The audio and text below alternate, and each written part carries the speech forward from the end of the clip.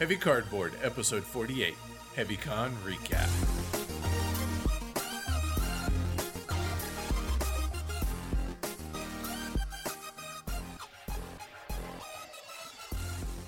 Coming to you from HeavyCon headquarters in Denver, Colorado, welcome to Heavy Cardboard, where we talk medium and heavy strategy board games, war games, 18xx, and a whole lot of HeavyCon in this episode. We're your hosts, I'm Edward. And I'm Amanda. We're back. Awfully happy to be back recording. It feels like it has been forever since we've actually sat together and recorded an episode. It's been a long time. Yep. Yeah. We've done a number of pod blasts between the two of us, and we did do an interview with with some friends of ours last night, but this is really the first time you and I have recorded since April. Yeah. It's been a long time, and that's not good. No, it's not. I'm sad, though, that HeavyCon is over, I'll be honest. Yet, at the same time, I'm kind of good with that being the case. Yeah, a lot of... It'll be good. It'll be good to kind of get our lives back. Yeah, get back onto a regular schedule, both with the show and life in general. Yeah. So it's been a while since we've given any weight loss updates. So the last episode, I was at 26 pounds lost. When I recorded the pod blast about my weight loss, I was at 30.2 pounds lost. I'm now at 32.2 pounds lost, and I have 11.8 pounds still to go. How about you? I, unfortunately, have not been anywhere near as strict on Weight Watchers as I need to be, nor as strict as you have been. So I actually have not lost anything else since the last episode. But importantly, you have not gained Correct. Either. Anything that I've gained, I lost the next week. So that's been awesome. But while we were doing the giveaway and the Golden Elephant presentation, Matt was filming it for us for possible YouTube uploading at a later date. And I was watching that and I saw myself, and yeah, that changed my mindset right quick. And this week I have been very strict. I have not gone over my points one day. I have not used any weeklies. I have done what I need to do, and I want to look as good as I feel, and right now I just don't. So I don't think you look as bad as you think you do in your own head. But that's normal, But at the same time, I get what you're saying, because if you don't feel like you look that good, then it's no good for anybody. You know what I mean? And that's the same stuff that I talked about in the pod blast with me. So no, I totally understand. And hey, it's awesome to hear that you're getting back on that horse, so to speak. Yep, I am getting right back on it, and I am trying to tame the Mustang. That is my belly. So what else you want to bring up? We got to go see our Reds play last week. Yeah, they came to town. Yeah. We got to go see a game with Paul Chad. Yeah. That was a really good time, and we saw something super rare. We did. We saw Reds win here in Colorado. It's crazy. And we actually won the series, so that was a lot of fun. It's always great. It was a good time. It's always great to see our boys play in person. And little funny story, we sat with Chad in the Wells Fargo club seats. They're nice club level seats, and like on the second level. Yeah.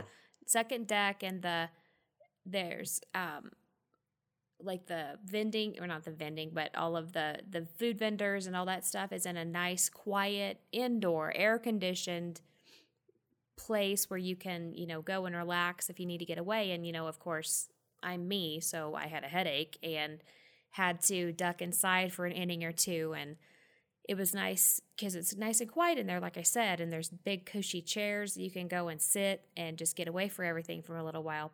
But, it's also a ball game, so it's still loud with kids and everything. So I found a family bathroom, and I ducked in there and hid for a little while because it's, dead quiet in there. And so I'm looking around and exploring, and there's a closet in there. And I was like, why is there a closet in a bathroom? And I opened the closet, and it's storage, like extra toilet paper, extra paper towels and everything, and a jug of liquor. Like, I guess I found someone's booze stash that they keep at work. I don't know, but it was like one of those really cheap, just like plastic jugs of vodka or gin, just some kind of clear alcohol. And I was like, How was it? I didn't touch that. Amanda, Yeah. be honest now. Don't lie to our listeners. I didn't. I picked it up, Okay. but I put it back down. But anyway, so I thought it was funny. I was like, ooh, somebody's drinking on the job. That's funny. That's good stuff. My birthday was yesterday. And for my birthday kind of present type thing, Matt, one of our buddies, he and I are going up the mountain on Saturday to go whitewater rafting down Clear Creek. I've gone a number of times. You've gone once. And that was enough. Right. And I'm hoping that he likes it enough and he feels comfortable enough with it that we can go down Gore Canyon, which is the pinnacle of rafting in the state of Colorado, later on in August. I'm hoping. So to be determined on that. But even if not this Saturday, I keep getting updates to my phone and it is rocking right now. So I'm super excited. It should be a 6-ticket ride. Should be a good time. Yeah, you have fun with that. Me and Dana will be here hosting game day. Yes. Fair trade-off. Absolutely.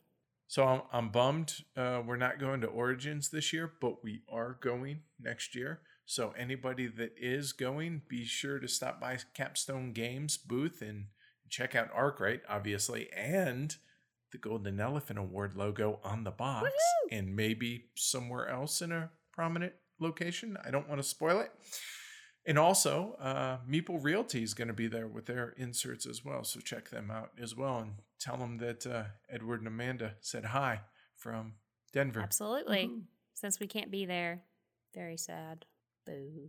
So there's been some drama with me and the acquisition of my passport to be able to go to Essen this year. So I don't want to give you guys the whole lowdown, but I'll give you the gist here. So listeners of the show, if you've been listening for a while, you know that I had let's call it an unorthodox childhood. And long story short, I've been using my stepfather's last name for, I don't know, since I was about 9 years old, and I just turned 41 yesterday, so a long time. I have a license, I have our mortgage, I have our bank account, my Marine Corps DD-214 paper, everything is under my current last name, which is Euler.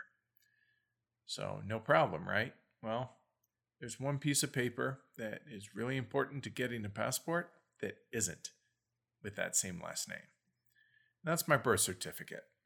So I have to get an official legal name change to my current legal name, mind you, which is just maddening to me. But I have to go through that process, which includes getting fingerprinted, send background checks by the FBI, the Colorado Bureau of Investigation, and all this stuff. And the thing that makes me nervous is this stuff takes time. And here it is, June 9th, and I leave for Essen just after the 10th of October, which sounds like plenty of time, right? Well, there's the FBI that can take like 2.5 months to get a background check. Then after I get my legal name change, then I have to get an amendment done to my birth certificate in my birth state, which is Michigan. And then I can submit to get a passport. Who knew this was going to be such drama? But yeah, not really super excited about cutting it so close. I had no idea though. So let's, if anybody's listening and works for the FBI and wants to help expedite that process of my background check, I'd really appreciate it. Thanks. Yeah, we're open, to help. So the support we've gotten on our Patreon has been amazing. Mm-hmm. It's been incredible, to be honest. Thanks to those that continue to support the show there, and they've unlocked more giveaways, as well as Tony is officially going to come back onto the show on a quarterly basis now. So I'm super excited about that. Yay! Amanda's excited, right? You're about that, right? Oh, yeah. Except it's one more feed she has to edit. Yes. So I don't know if she's thrilled about that. No. But, But I'm excited to have our buddy back on. Yes. So the next milestone, which we are surprisingly close to already is for Amanda and I to start recording video run-throughs on some overlooked games. Games like Arkwright, Antiquity, 1860, stuff like that. Think kind of like what Rahdo does, but with static cams. So if that's something that appeals to you, consider supporting us on Patreon. It's patreon.com/heavycardboard. Thanks a lot for those that already do it.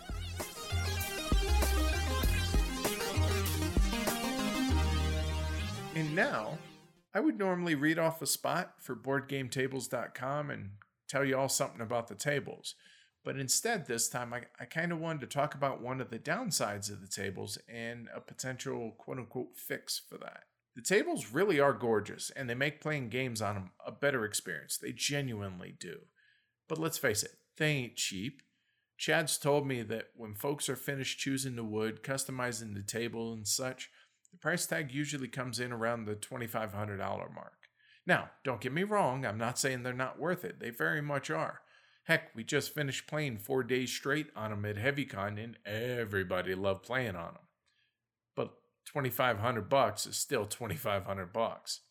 Now, Chad's aware of the barrier to entry for some folks, and he's offering, starting today, one of his tables for under $500 over on Kickstarter. Even with it tricked out, it's still under $800. Unless you're building it yourself, it's impossible to beat the price for a gaming table. We actually saw the prototype of it at HeavyCon, and I gotta say I was impressed by it. So if the considerably lower price tag has grabbed your interest, go take a look at it over on Kickstarter. The table's called The Duchess from BoardGameTables.com, and it is amazingly already raised $252,000 in just half a day today. But when you do go by there, please tell them you heard about it from Heavy Cardboard.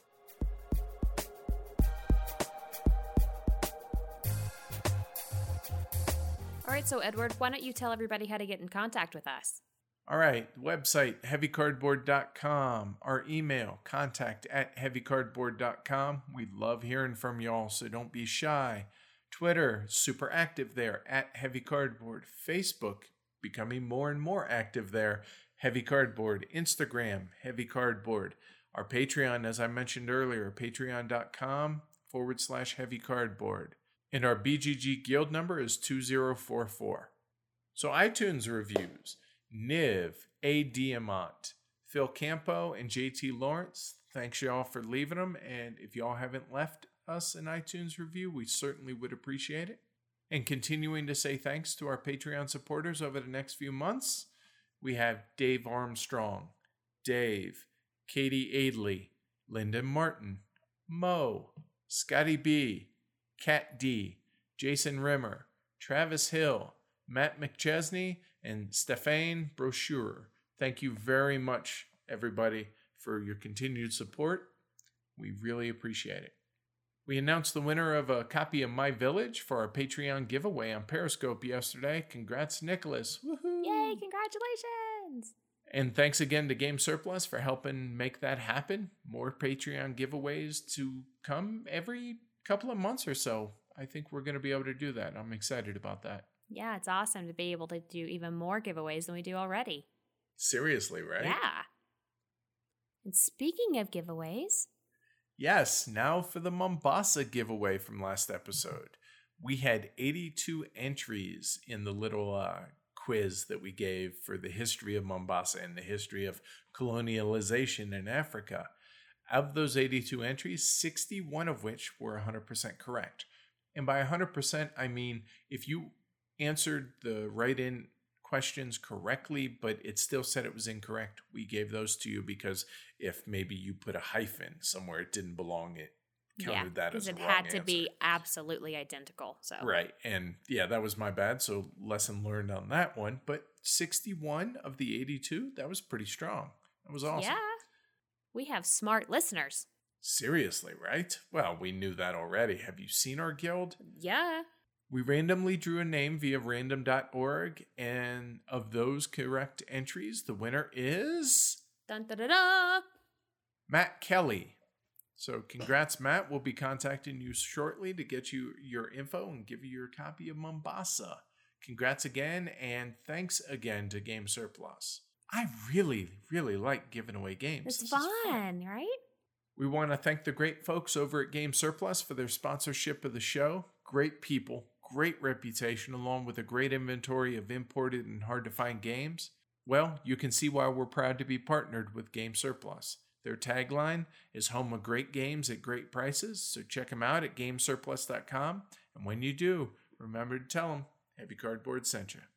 So, Edward, since you are the acquirer of the family and of the podcast, yes, it's going to take a little while, but why don't you let everybody know what we've acquired since the last show? It's actually not as much as I thought it would have been, to be honest, but yeah, it's sizable. So here we go. From Victory Point Games, we got Wings for the Baron, enjoyable little dice chucking game where players they represent one of the 5 German aviation companies from World War I, and you build or steal technologies to make your aircraft better while trying to help win the war for Germany. Or if not that, at least have the most money at the end of the war. It's got a cool inflation mechanic as well. I'm glad we got it. That was pretty cool. I enjoyed it. Millennium Blades from Level 99 Games. Super meta game about playing competitive CCG games. I cannot wait to get this to the table this weekend. I'm fascinated by this one. We got a copy of The Gallerist with all the Kickstarter goodies to boot from German Mike at HeavyCon through the flea market. So thanks a lot, Mike, for making that available. The Last Spike from Columbia Games, a light little stock investing train theme game. A gift from Jeroen from Splatter at HeavyCon. So we were missing one Spielworks game, but we're not anymore, and that's Agora. I know that some people are kind of on it, but I've also read some really good things about it. So I'm anxious to get it to the table and give it a try. So thanks a lot to Jeroen. Kyle Nauman gifted us a copy of Innovation and one of the expansions since he has the new edition coming via the Kickstarter. He's like, here, I don't need this, and gave it to us. I was like, oh, that's really cool of you. Thanks, Kyle. So we'll talk more about that here in a little bit. Copper Twaddle, little card game from Tony Boydell and Surprise Stare Games. And now begins the list of prototypes. I don't know how we ended up getting this many, but this was kind of fun. Because we don't normally get a lot of prototypes, but all of a sudden we're on a heck of a run here. So the latest prototype from Tim Fowler's upcoming game, The Fugitive. It's a clever little deduction game. Looking forward to playing more of it. Kickstarter coming later this year, I'm pretty sure. I think I've talked about it on the show previously. Yeah, you have. This is the one that you played with the people at Haunted Game Cafe, or with Mark and Ben and Anno. Yeah. So we got that. Then there's Trick of the Rails prototype with Ian O'Toole's latest artwork. It looks really great. And our local buddy, Justin of Terra Nova Games, he actually hand-delivered it the day before a HeavyCon. And I got to say, it got a lot of play at HeavyCon. It's currently on Kickstarter. It's like, I think, $13 for it. So check that out.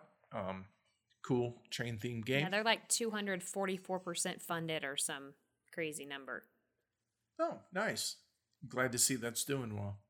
Last year, Tony and I traded out a game, and I don't know if you did or not, Amanda, that was designed by our buddy Mo from the Board Game Group and developed by our other friends. I was not involved in this game. I was so incredibly sick at HeavyCon last year that I didn't get to play a lot of the stuff. So this is one of the things I missed out on.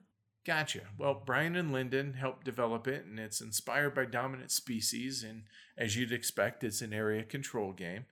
I gotta say, it was pretty polished, and I really enjoyed it. Tony did not, but he appreciated it. He just doesn't like area control games. Well, I finally got a copy of them. It's called Conflict of Plants, so I really hope it gets picked up for publication later this year. That'd be cool. Another prototype is Eberron, Island of Discovery from Scott Nelson. I got to be honest, I've been wanting to try this game for well over a year. Scott said its influences were like Roads and Boats and Antiquity. So, yeah, we're in. Can't go wrong there. Right? So thanks to him and Larry Rice for muling it with him to HeavyCon. So that was cool of him. And talking about highly well-produced prototypes. Yeah, this is insane. Ericless from Luda Creations sent us what could pass for, honestly, a published game of the upcoming game Crisis. And it just arrived today, like literally right before we recorded, it showed up. And I was like, oh, sweet. And looks interesting. Definitely worth investigating. I'm excited about it. It's going to be hitting Kickstarter sometime later this month or next month, I think. So yeah, I'm really looking forward to playing it. I obviously, if anybody that's listened to the show before, you guys know that I do no research on games. I barely go on BGG. I'm an introvert. I don't like to post things. And here I am, on a podcast, but whatever. I try to not. I try to not think about how many people are actually listening. I pretend that it's just Edward and like Matt and Tony. And Paul Chat. That's really all I let myself listen.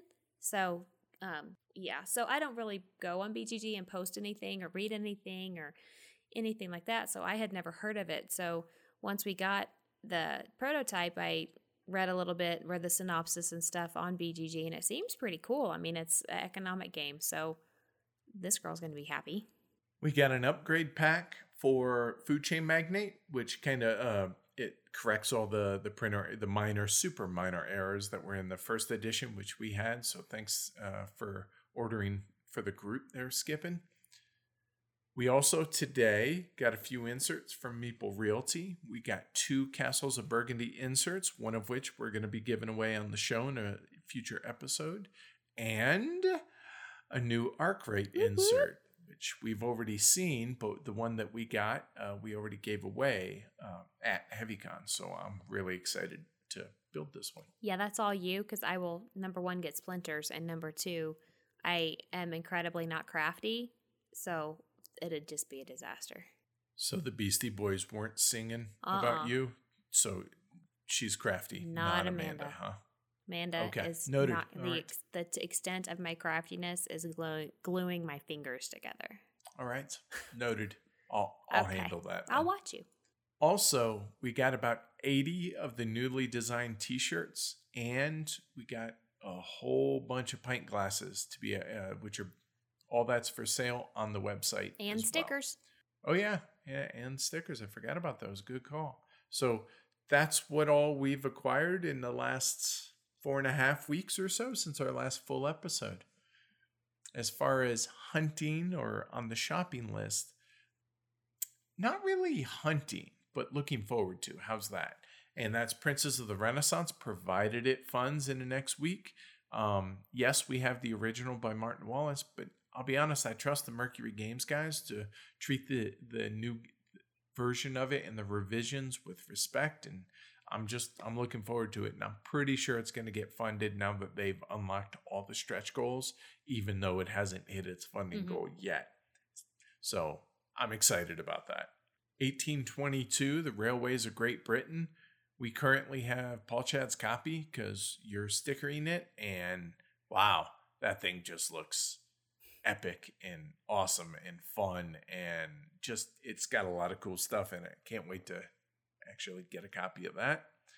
And Guilds of London, Tony Boydell's latest game that's been delayed for a while, but it sold out at the UK Games Expo. It's supposed to be releasing, I think, from Tasty Minstrel and Origins, another thing we are missing. So looking forward to getting a copy of that as well. As far as looking forward to playing, what about you, Missy? Well, you've been talking up Millennium Blade so much that I'm very excited to play that as well. You and me both.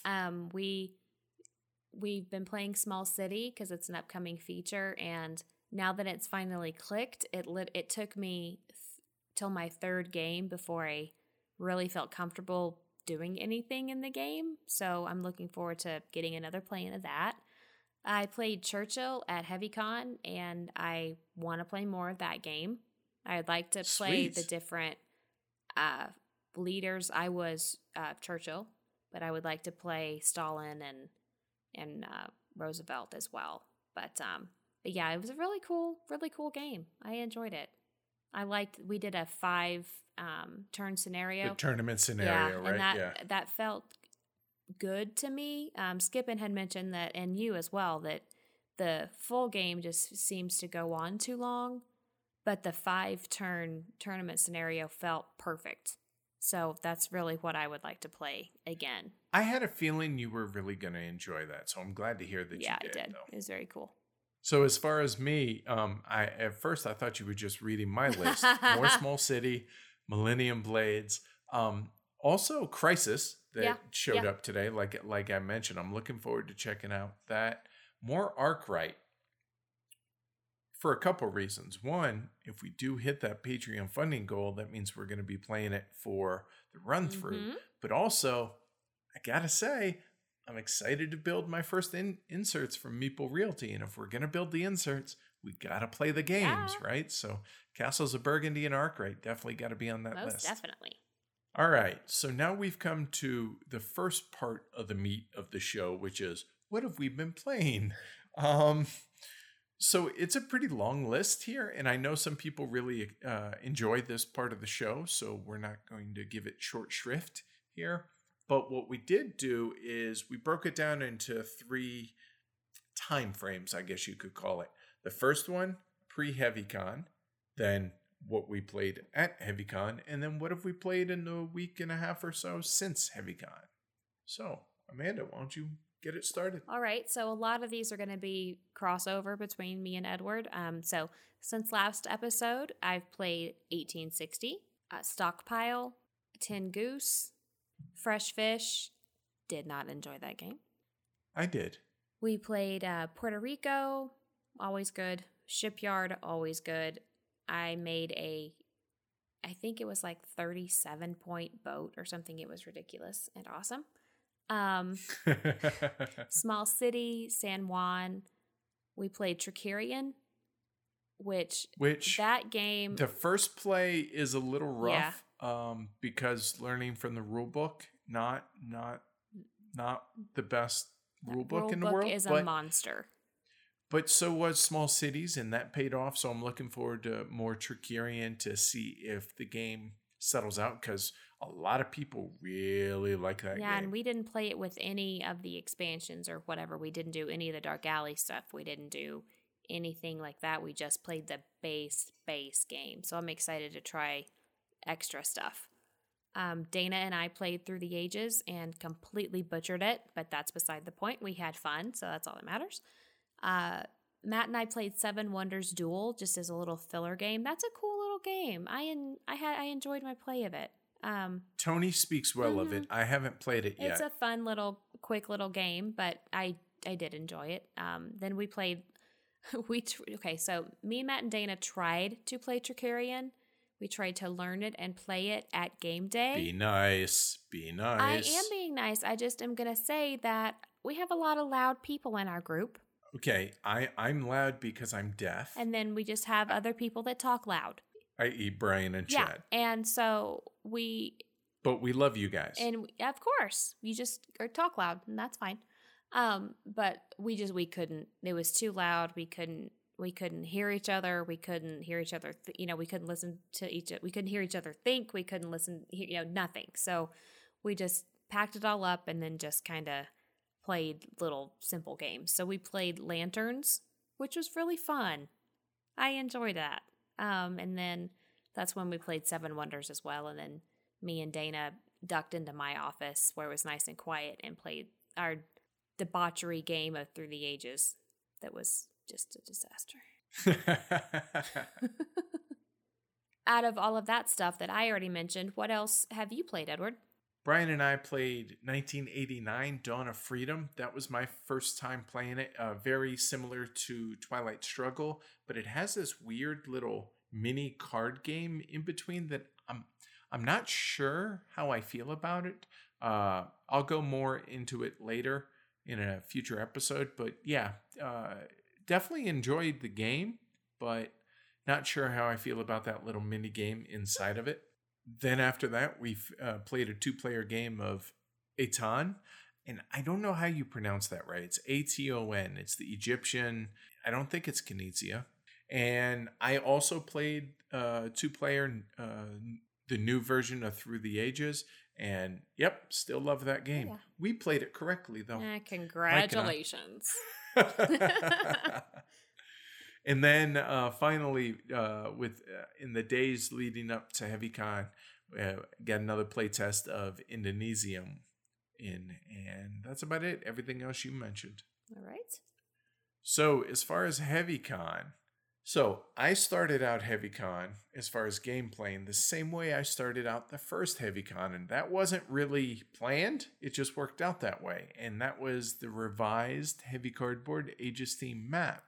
But I was able to play it on the one-of-a-kind Age of Steam XL version, which seemed appropriate. Now, our buddy Kevin in Kansas City, he and Chad, he of BoardGameTables.com. Let's see, who else is a part of that group? Chatty Boy and Paul Chad originally, that's where he came from. They put together this double-size Age of Steam map, or not just map, but everything about Age of Steam was double. The dice were like 1.5 inches big. All the discs, the city's discs were huge. Just everything was 100% bigger than what it normally is. It was unbelievably amazing. In that first game, it was me, Paul Chad, Brian, Jeroen, and Joris. And about halfway through the game, I just looked over at Chad. He was sitting to my right, and I was like, this is pretty badass, dude. This is pretty surreal. Like, is this real life? At our con, playing our map of Age of Steam with Splatter. Right. Not to discount Brian, mind you, but come with on. Splatter, you know? And with the board game group on Facebook. Right. That was awesome. So that started things off on the good foot for you James Brown fans. Then after that, I played Pi Mal Flauman as a filler in between, and then I also got a game of Dominant Species in. And that was pretty much it for me on Thursday for reasons that will come up later on in the show. So how about you? How'd you start it off?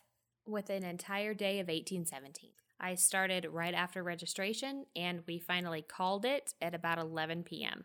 Steven won, but he apparently told Chad that he thought that if the game had continued to, completion, actual ending, that I would have won. But we had like 4 or 5 more hours to go. But that was my first 1817 game, and wow, very good. Yeah. Cool. You're one up on me then. I've yet to play it, and that is arguably the stock market side game for the pinnacle of that. It's amazing. And Jeroen walked by and he was like, "You guys are not shorting enough shares, and your interest rate is far too low." I was like, "Yes, sir. I'm sorry." Yeah. Steven made the comment that it was definitely a kindler, gentler, but it was a game full of newbies, basically, wasn't it? Yeah, one player had only ever played 1846 before, but all of us except for Steven, that was our first 1817 play. All right, cool. So looking forward to future plays. Absolutely. Though, huh? I've already talked to Tony about it, and we are going to hopefully try to set up a game of 1817 where we play X amount of hours on one day and X amount of hours on the second day, so that it's not all crammed into one day and we can have a bit of a rest in between and actually be able to play the full game instead of having to call it. Sweet. So that's all I played on Thursday. All right.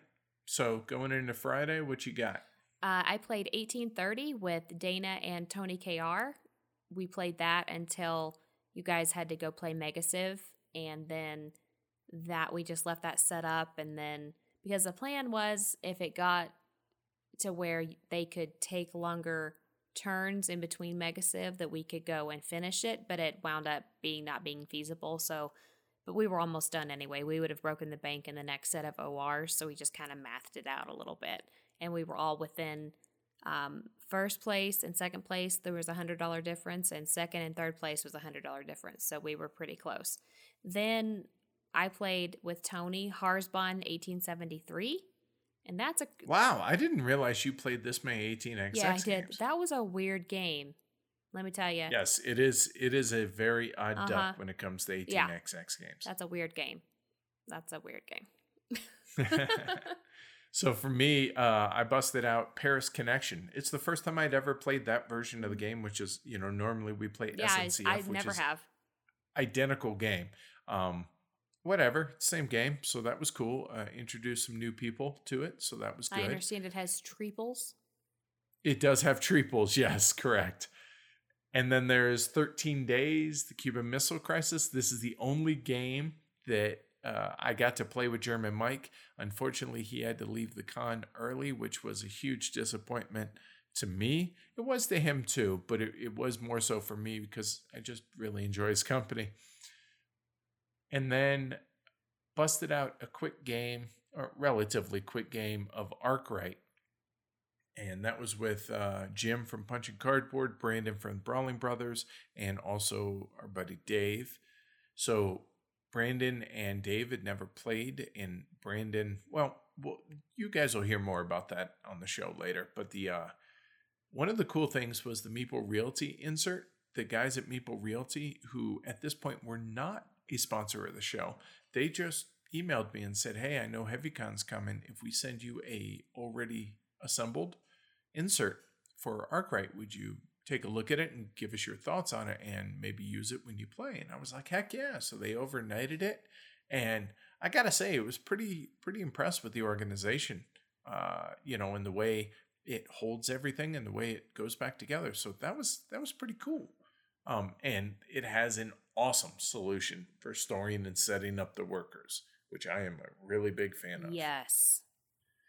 And we didn't quite get a chance to finish Arkwright. We called it, I think, a decade or maybe 2 decades early, but it was enough to give the guys a taste of the game, and that was the full Waterframe version. The reason we had to call it early is because I was a part of the Mega Civ game, which, again, we'll talk about more later on in the show. You guys will hear about it. I really enjoyed it. I'm looking forward to playing that again and more, and I'm hoping that we can have a regular game day game of Mega Civ, like with our game group, with like 6 or 7, and bust it out in a day. I think that would be really, really cool. And then after we took a break for the night, I got into a game of Innovation with Larry and Larry and Kyle. And I'd never played Innovation, and I heard it was just hugely random and just crazy weird stuff. It's a Carl Chetik game, and yeah, it was all of those things. And I was fortunate enough to blow up the world and completely remove all the cards that had been put in play already. And then I ended up in 2 turns winning the game. So that was kind of fun. It was just, take it for what it is. It's, go into it, it's going to be random, just have fun with it. And I did. And that ended up being pretty cool. Then on Saturday, I woke up to playing Churchill with Travis and Dave. And it was mine and Dave's first play of Churchill. Travis has quite a few under his belt. That, again, as I talked about before, that was a lot of fun. Then I got roped into a game of cockroach poker. I got nothing for you. Yeah, on that you should have seen Edward's face. It's a funny little stupid bluffing game. Then I played Glory to Rome in the lobby because it was past 11. So we played that. I haven't gotten to play that game in a long time. So that was fun. And that was on Saturday after the barbecue, which was delicious. So for me, the first 3/4 of the day, we finished up Mega Civ. Then I played a 7-player Age of Steam Holland map. That was awesome because it was 7 players, and B, it was on the extra large. So the guys made an extra large copy of the Heavy Cardboard map, the Holland map, which is appropriate since, we had guests from Holland, and then also the Recycling map, which is a prototype, which I didn't get a chance to play, but the Holland map was frustrating and cool, and it's the only game of Age of Steam I've seen where the winner had issued 0 shares. Wow. So that was unique. Also played 1714, The Case of the Catalans, and you guys will hear more about that later. And then Jim from the Punch and Cardboard podcast. I gotta say, he has a really fun horse buying and training and racing game that he's designing. And yes, he's a friend of mine, but I'll be honest, if it was crap, I'd tell him, and I really wouldn't talk much about it here on the show. I wouldn't talk bad about it, but I just probably wouldn't talk much about it. But I genuinely want a copy when it gets published. We played it 6 players, and every single one of us was having an absolute blast playing it. It's got meaningful decisions along with a dose of luck, but you can mitigate some of that luck. And we were just hooting and hollering, and it was just a great time and legitimately one of the highlights of the con for me. That was awesome. A lot of fun.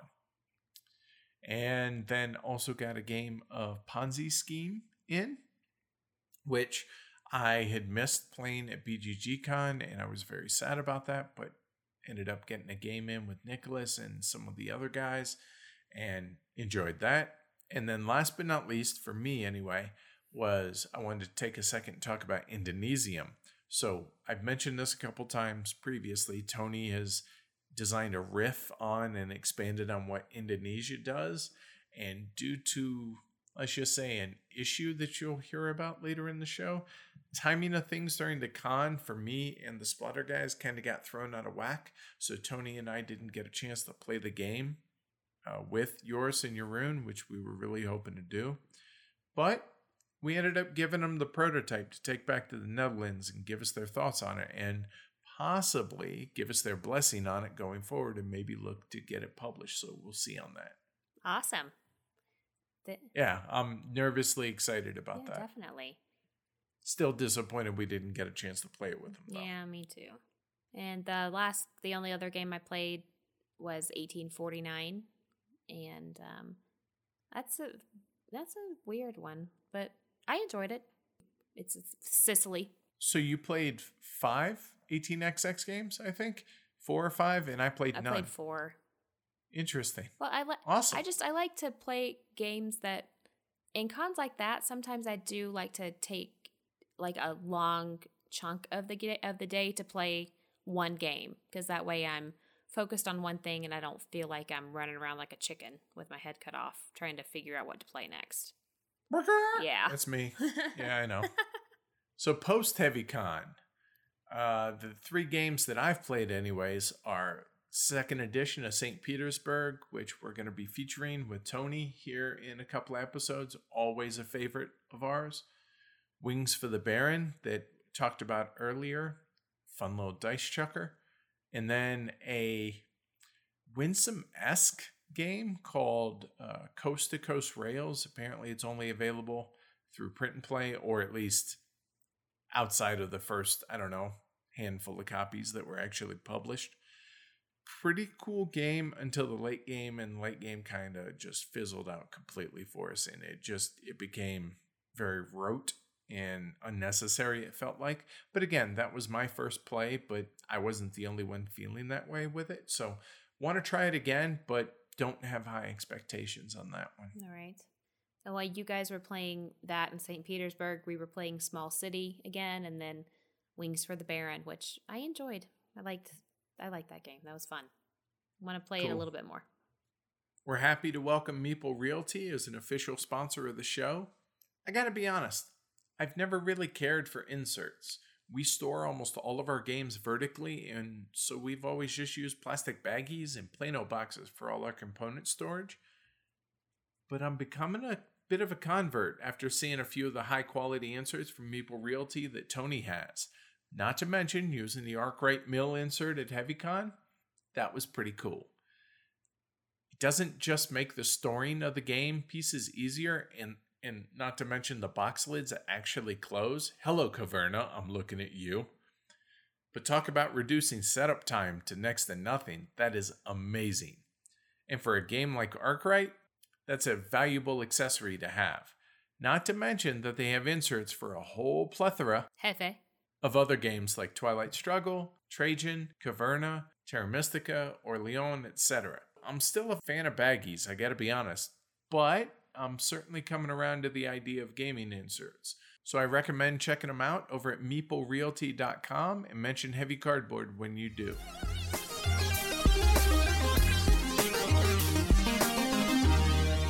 So here we are post-HeavyCon 2016, and I am graciously joined by three friends. I think we'll see how that goes when we're all said and done. But going from left to right, we have Brandon from Brawling Brothers. Hey.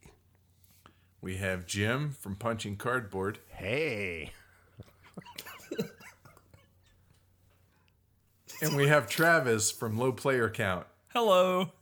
All right, fellas. So the original plan was we were going to do some live recording at HeavyCon, but due to some, how shall we say, unforeseen circumstances on Thursday evening, schedule kind of got jacked up a little bit, and we weren't able to record live while we were there. So you guys were gracious enough to join. Here it is, Friday night, the Friday after the con ended, and thought we'd just do a little round table and talk HeavyCon. So have at it.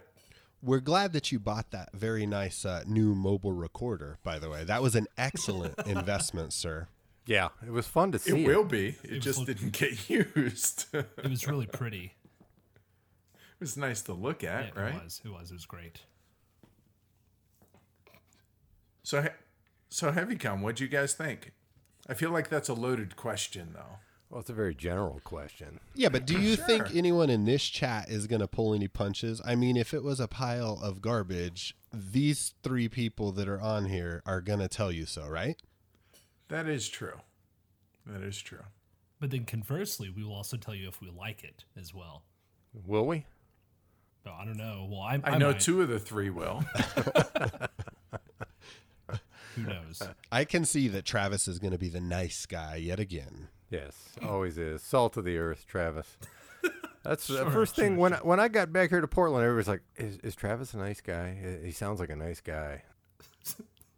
Really? I said, Everybody? you Everybody should, was doing that? You should play That's Food Chain wild. with him. Food Chain Magnet, and you'll see the nice guy come out.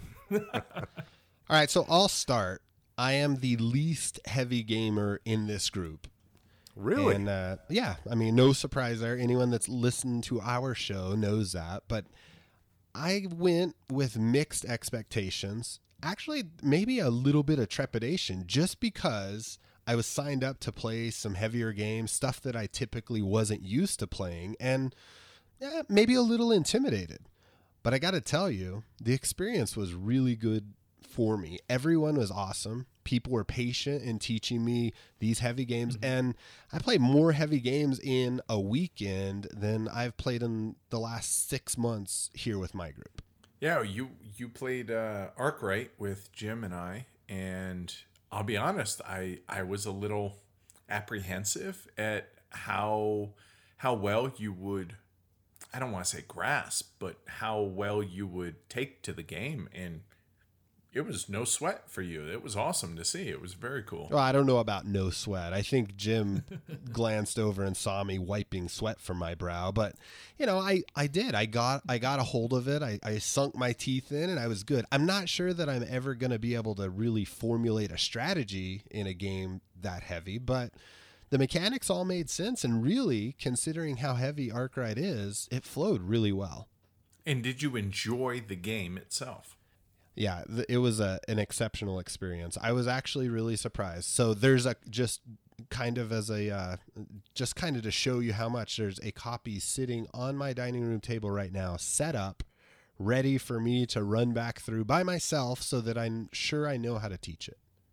You play games by yourself? That's so lame. No doubt. So sad and pathetic. Says Mr. Solo Gamer himself. I think the sad part of that Arkwright experience there was we didn't get to finish it because Brandon was doing quite well. You and I were really fighting as well, and I forget who the fourth person was, but it looked like it was a four-way fight at that point. I think it was Dave, and I think everybody was pretty competitive. Yeah. Yeah, well, we talked about it a little bit whenever I got back, and I think that you, Edward, had a chance to really get out ahead, but somehow, and it was dumb luck, Jim and I blocked you out of ships for 2 rounds in a row, and you could never get the shipping going. Not only that, but then Jim and Dave monopolized the inventor tiles, so I couldn't get the more advanced ships to get going. So I was shipless and made it really hard to do anything internationally. Had to focus on domestic sales, and it worked out. Unfortunately, the reason we had to cut it short was I was a part of that massive 14-player Mega Civ game. Oh, is that unfortunate? I mean, you might want to explain that now. This is a good time to tell us whether that was unfortunate or not. No, I had a blast. I thoroughly enjoyed it, mostly. And the reason I say that is we had Brian, he ran the game, he was experienced with it was fantastic. But with 14 people, it was a bit like herding cats at times. People would, wander off and maybe go talk to somebody and not be focused on what they were doing. So the game maybe took a little bit longer than it would have normally. But the actual experience was fantastic. And I'll be honest, the guys that played it in the game that are a part of our local game group were like, hey, why don't we try and play this 6-7 player locally on one of our regular game days? They really enjoyed it that much. So overall, awesome experience. The only downside, I guess, is it took 12, 14 hours over the course of Friday night and Saturday morning. So that takes up a huge chunk of the con. So, I mean, I didn't get a chance to play a ton of games because of that, plus running the con, plus everything else. But it was awesome experience, and I hope it becomes an annual thing at HeavyCon. I'll sit out on that. There's too much civilization building, too many people all in the same room, too long of time. Yeah, it's hard whenever you play games by yourself and then there's 15 people all crowded around a table. That makes it hard. I will say the number of comments I got at HeavyCon about being a solo gamer was pretty overwhelming. Just number of people that were sitting there going, well, I mean, They were all Brandon too. are you not all of them, but they're like, are you okay? I mean, you're playing a game with 3 other people. Are you going to be fine? How's your social anxiety holding up? That's not what I said. I just told you were full of it. I just said you come out, you give this thing, I get the social anxiety, and you seem to be the life of the party. He was a bit of a social butterfly. He wasn't was, he? absolutely. Yeah, I got to agree. I mean, seriously, and Travis, Ed has no listeners, so it's not going to matter. But the secret won't be out here. But you really are one of the most personable people that I've met in going to conventions. You're one of the most personable people. So I don't want to hear this social anxiety thing. Oh, I really don't have social anxiety. I just don't like people. I think it's pretty clear. It's a mask None I of put us. on. Hold on, I think there's 4 people Yeah. here that We don't like people. to some extent. I think I've talked about that many, many times on our own show here, how I don't like people, especially Denver. I mean, so. Yeah, Jim, tell us about Yeah, about your entrance into Denver. My again, entrance I into guess. Denver through the thunderstorm, 2.5 hours late as it was, with hail coming down, and we had to fly in a circle up there all the time with the pilot saying, hey, we might go here, we might go there. I don't know. We're going to go in. Maybe we're not. I don't know. Every 15 minutes. And I'm sitting here thinking, why am I doing this? I'm doing this to play games. I can play games at home. I don't need to be on a plane going to Denver. You sound like Eric. And then, Eric, if I never got in, if I landed somewhere else, I messaged Eric, he would have said, told you. So finally came down after, all right, folks, we're going to follow the southwest flight in. And if it lands, it's going to let us know if we can land. We may have to pull out and go somewhere else. And That's safe. but we should be on the not ground safe, at Travis. some point. So when Jim showed up, and I was like, hey, Jim, I finally I get had to it meet planned, man. you. First words out of his mouth, I hate this city. That's not true. You looked up and said, can I help you? And I said, yeah, I'm the fire marshal. Remember? Fair. And your eyes went wide, and I thought, man, if I wasn't so tired from this stupid flight, I was going to play it out. I was going to flip my license at you and go, yeah, here's my ID. We've got too many people in this room. I was just going to go through it, and I couldn't do it. And then I said who I was, and you're like, oh, yeah, get out of here. And in the meantime, we'll get off your lawn. Yeah. No, I think I was just going to say, I mean, overall, my experience with HeavyCon was really good. I enjoyed the smaller group, the smaller aspect of it. This obviously is more games in my niche than hanging out with some of the people that I play with on a more consistent basis, I guess, you know. And so I liked it. I think I overbooked what I did, and I ended up not being able to play a couple games just because of this and that and whatever, which actually worked out because it freed out more time. But I went in to play almost exclusively war games, which was nice because I play a considerable amount of war games, but just not on a consistent basis. And so it was nice to just be able to do that the entire time. But a couple times it dropped out and it didn't work out. But then that also freed me up to learn and play other games that I had kind of on the back burner of, I would like to learn PAX Premier, and I was able to learn PAX Premier, you know, being able to a couple of late night rounds of Paris Connection. I thought that was great. That's one of the highlights of the whole con right there. I think we can all agree that was a wonderfully fantastic experience. Sorry, guys, I have something in my throat. Is it a little tiny wooden train? So, Brandon, obviously you're the only one here who does not like SNCF or Paris Connection. So tell us why. I mean, it's like Ticket to Ride Advance to me. I mean, there's a bazillion other things I want to play. I'm convinced that the only reason you and your crowd play it is there's little train meeples. Like, come on. And someone explain this to me, all right? I'm not that smart of a guy. Everyone that listens to our show knows that.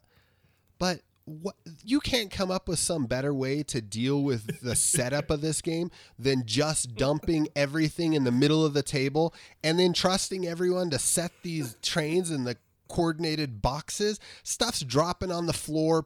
This is ridiculous. And then the worst part, it takes 12 minutes to set the game up and the game's over in 9 minutes. Who wants to do that?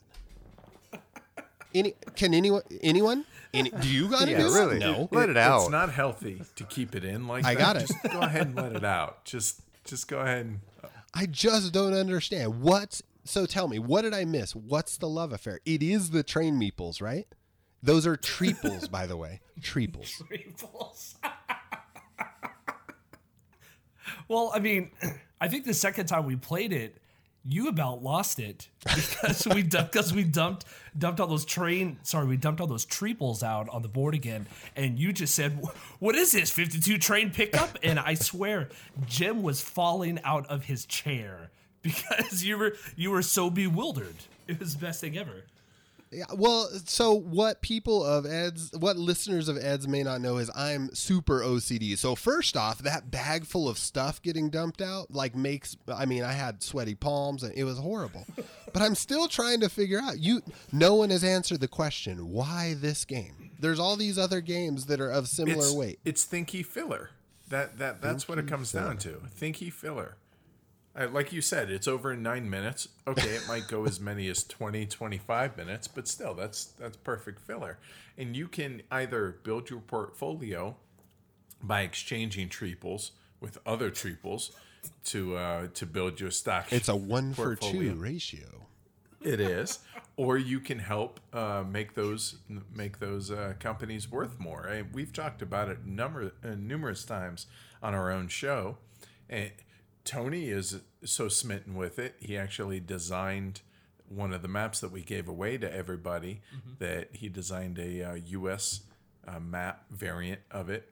Got the permission from John Bohr and Queen Games to distribute it to all y'all, and I'm sure there will be some people out there who would love your copy of the map, though. Josh already made me promise it to him. So all you vultures that are circling for 52 pickup custom map from Tony Fryer, you're not getting it.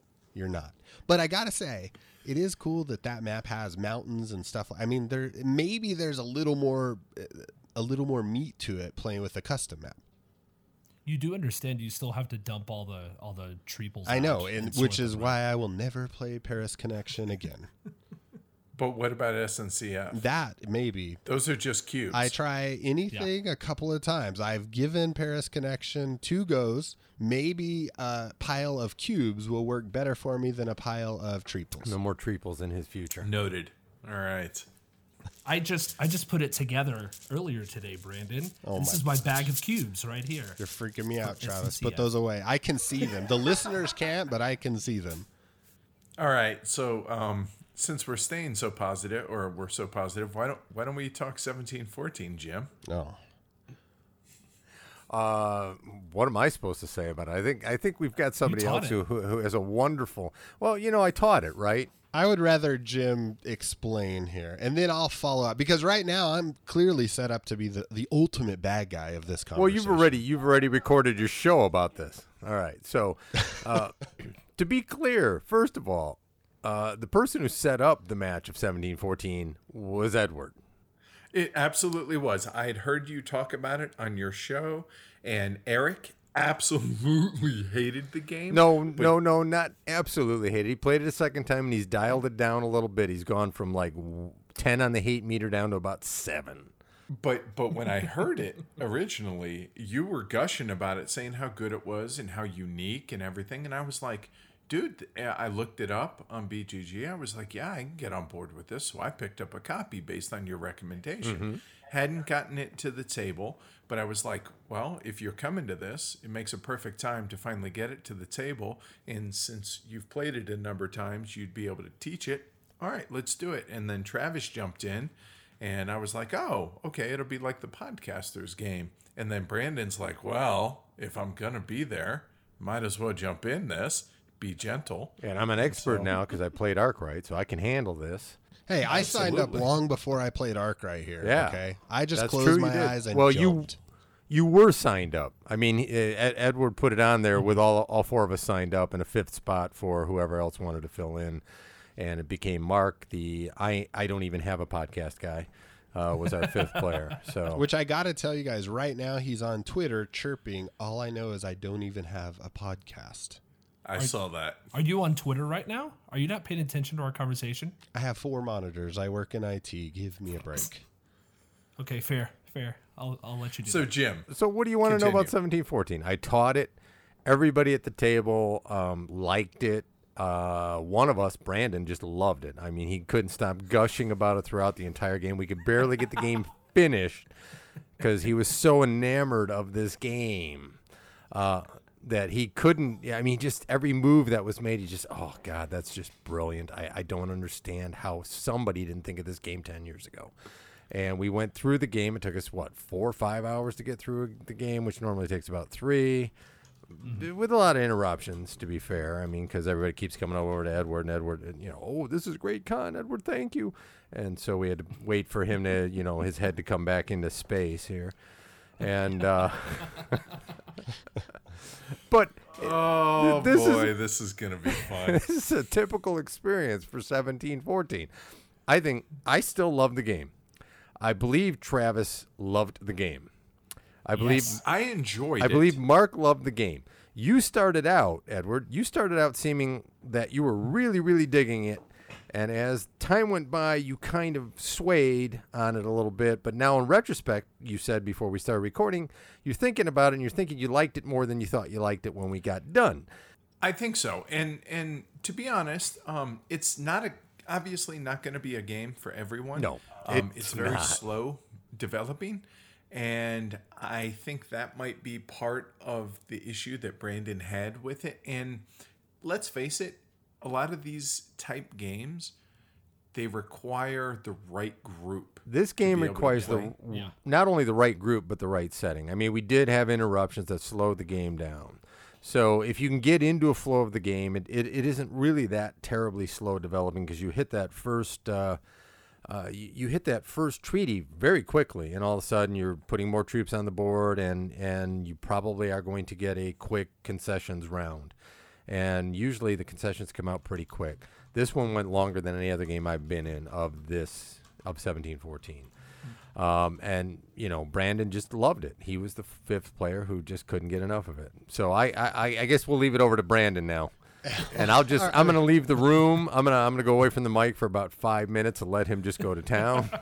Yeah, I mean, so here's the thing, right? 1714 Case of the Catalans is not a game for me. I mean, it's that simple. Everyone else at the table enjoyed it. I actually confessed on our show that I felt bad because Jim wanted everyone to love it, and I feel his pain.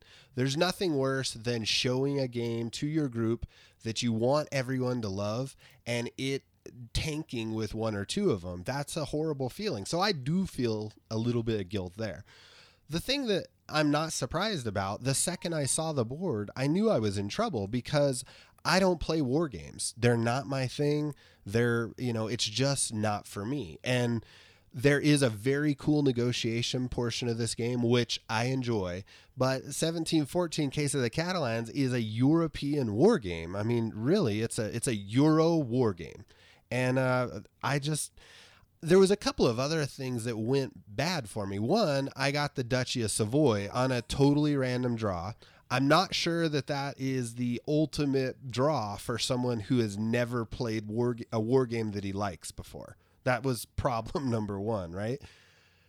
I see why you guys dug it. It's just not my thing. And there's nothing wrong with that. I mean, there were plenty of games out there that I have no interest in playing. And if I played them, I'd probably feel the same way. Yeah, I mean, I will tell you, I got back and I was going through the games with Josh, my podcast partner, and he instantly said, man, I want to play that. That's exactly the type of game I want to play. So I told him, well, these bozos are going to play again at BGG Con. You can have my seat, and I wish you a much happier and more enjoyable 5 hours than I spent playing this damn thing. Now, Jim, you were saying that normally it only takes, maybe 3 hours? It's usually been a 3 to 4 hour game, somewhere in that area. This game did go a little longer than they usually go. The wall usually comes down quicker than that.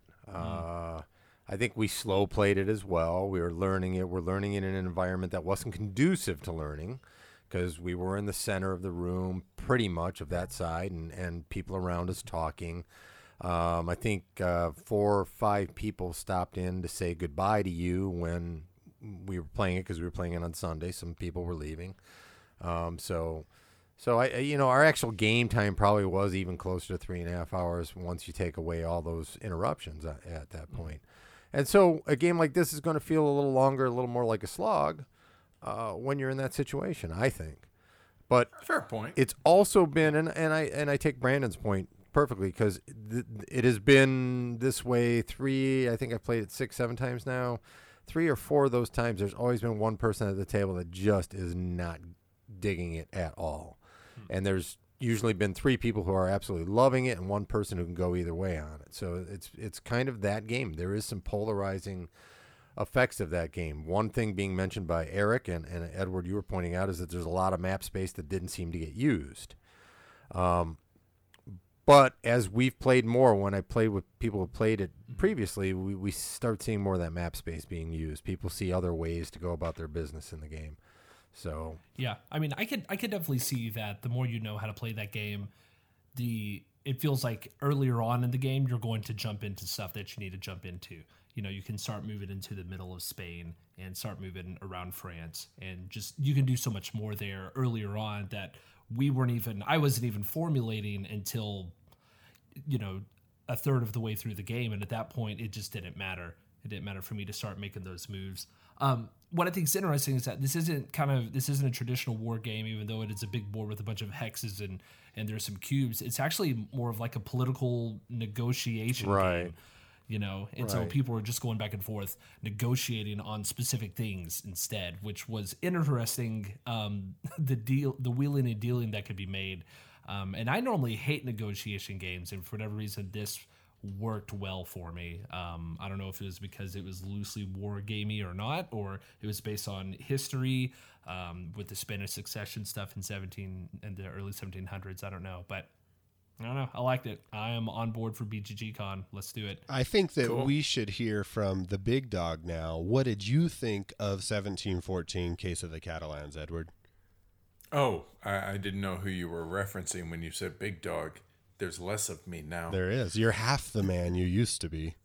which in this case is a good thing. He wants Asher to tell us. Like you said, Jim, I started out really, really digging it, and then I think the interruptions and just kind of it did drag a bit, but I think that was due to because of the fact that we were playing it Sunday afternoon, early evening, and people were leaving, kept getting interrupted. It was hard to really get into the flow, and then it just felt a little disjointed for me, but I think that was an environment issue than it was the game. I'm looking forward to playing it again with the three of us and maybe Josh. And I don't know if Mark said he was coming to BGG. Yes. I'll be the water boy. Okay, cool. Yeah. So anyway, enough about 1714. But before we get off that, just one, we don't have to have that game as the game we all reconvene on. I mean, I'm up for anything. Agreed. So. I won't say anything, but I'm up for all right, something no else castle as well. panic. Sure. Fine, no castle panic. But So, all right, enough about that. What other games did you guys play, and what were your thoughts in general, like about the con and outside of having to travel, Jim, through DIA to Denver? outside of having to travel, it was great. The people were. Everybody was friendly. You could sit down at any table that had an opening, and nobody was going to give you the stink eye. Mark and I got sat at a table that had some special Age of Steam map going on with two guys named Chad, who were clearly great white sharks at the game. But they were more than happy to welcome us into the game as chum. And yet we still felt like we had a good time. We did have a good time. We had a really good time. We tried to compete. We did it to the best of our ability. I'm not sure why it's called Heavy Con. I think it should be called Train Con or 18XX Con. But No, don't say that. Stop right there. Tony, because now people are going to think that's the 18XX only Con. thing Tony, that what do you gets think? played. Hey, Jim, I'm with you. I'm fighting back against all the locomotives and trains. That we can make this Heavy Con. It doesn't have to be Train Con. Yeah, Agreed. one table with train game. That's it. Next time. Come on, seriously. People are now going to think that's all we played. I didn't Well, for play. some people it was. For some people that's is the not all only we thing. played. I was there. We had this. No train Hold on. games except I did not play a single 18XX game the entire Well, time. that's because you were in a 5-day version of Mega Civ. You didn't play anything but that.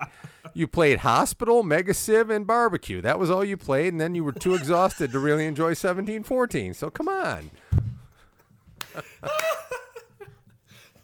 Hospital, Mega Civ, and Barbecue. What a weekend, Ed. That summed up the whole con. Yeah, that's pretty much it. Oh, it's too bad all this sound isn't going to come out. Speaking of hospital, man, it was so great to have the Splutter guys there. How did you guys feel about that?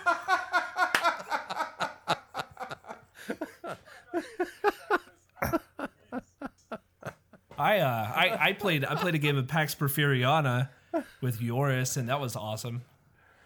I beat him, but it was also Nice. his first time to play the game, and I beat him by It was- $1. It was exciting to have the Splatter guys was, yeah. decide to come from the Netherlands.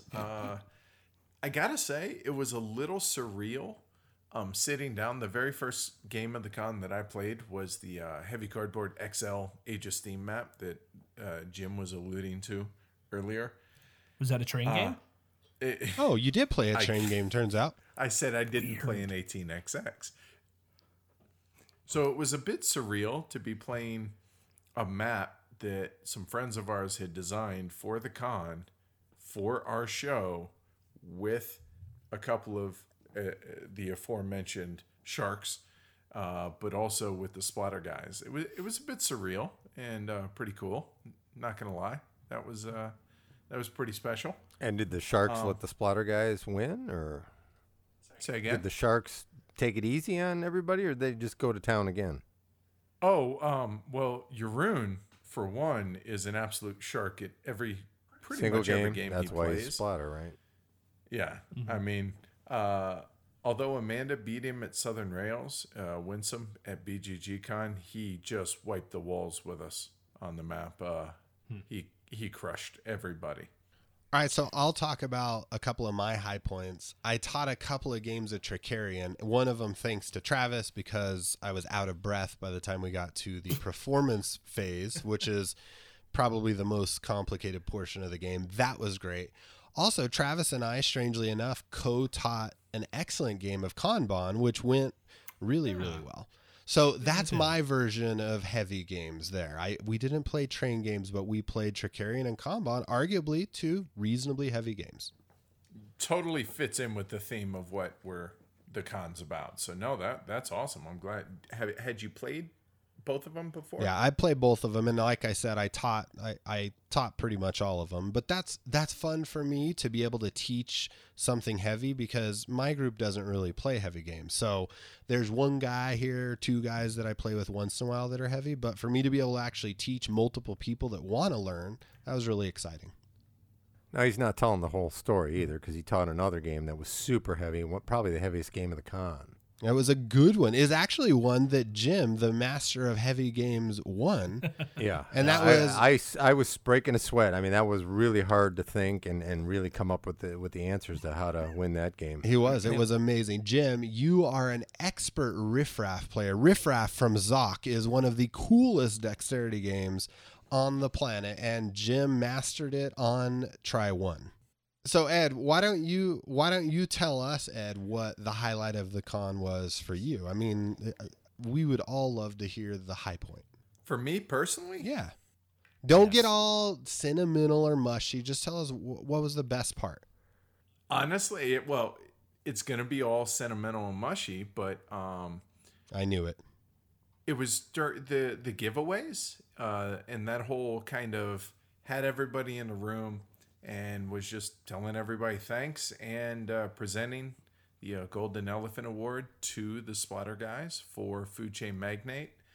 That and just, I don't know, man, seeing, 40 some odd people hanging out, having a great time, and everyone just having a good time. And that was the high point, honestly. I mean, I say that I don't want to run a convention. That's why I'm trying to keep this small. But it's inevitable that a part of it is going to be running the convention. But with it small, it kind of runs itself. But as Jim said earlier, I tend to get interrupted quite a bit, whether that's people asking questions or for whatever reason.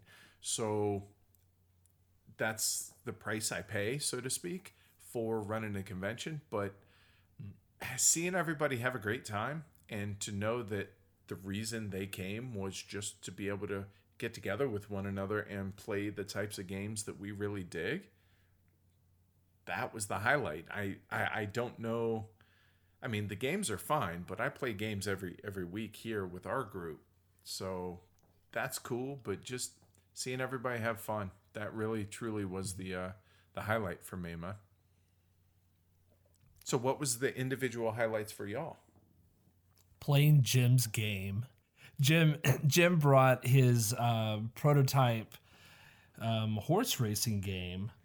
That was I play a lot of prototypes from guys around here, and Jim's was actually the best put together prototype of a game that I've seen and that I've played and that I sat down and really enjoyed it. And Jim, I'm not just trying to like blow up your ego so that it matches Edward's right now, but but seriously, it was just a cool experience and a cool game just to see that happen. And I think we played it super late one night, and then the next day we played it with 6 people, and it just worked. I mean, obviously, dude, it was a blast. Yeah. I mean, there's still stuff to do, but I mean, it was like, hey, this is legit, and it's fun, and it's a cool theme, and yeah, just all together, it just worked out really well. So, I mean, playing individual games, yeah, sure, that was fun, but I think hanging out with you guys and being able to play something that one of us has created, I think is a really cool thing for me. Yeah, that's my highlight, I guess. I can't say it's not, right?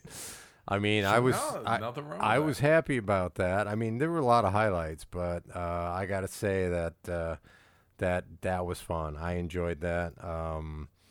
I wasn't even going to bring it out. And I talked about it with Mark and Travis, and we pulled it out the night before, and we're we're tired now, but maybe pull it out, maybe. And I haven't learned the art of shameless promotion as well as those guys at Heavy Cardboard and Brawlin' Brothers, but You betcha.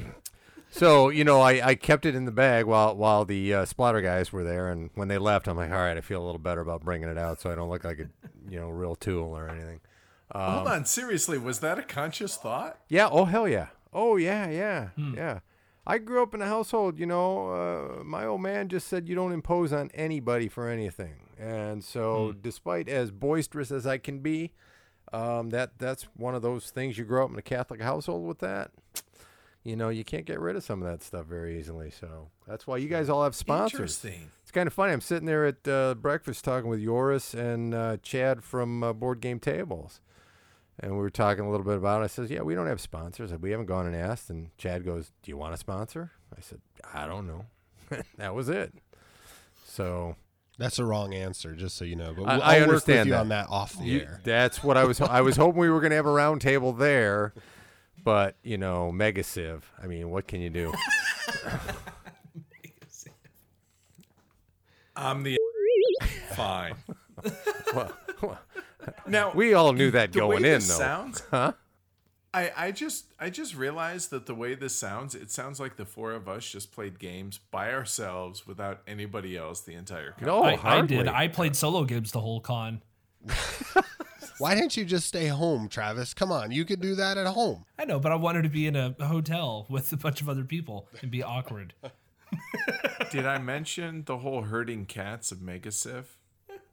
So two really weird things. I played mostly games I'd played before, which I didn't want to do. On my way in, I'm thinking, all right, I'm jumping in on one of these 18xx games. I'm going to get in on Age of Steam.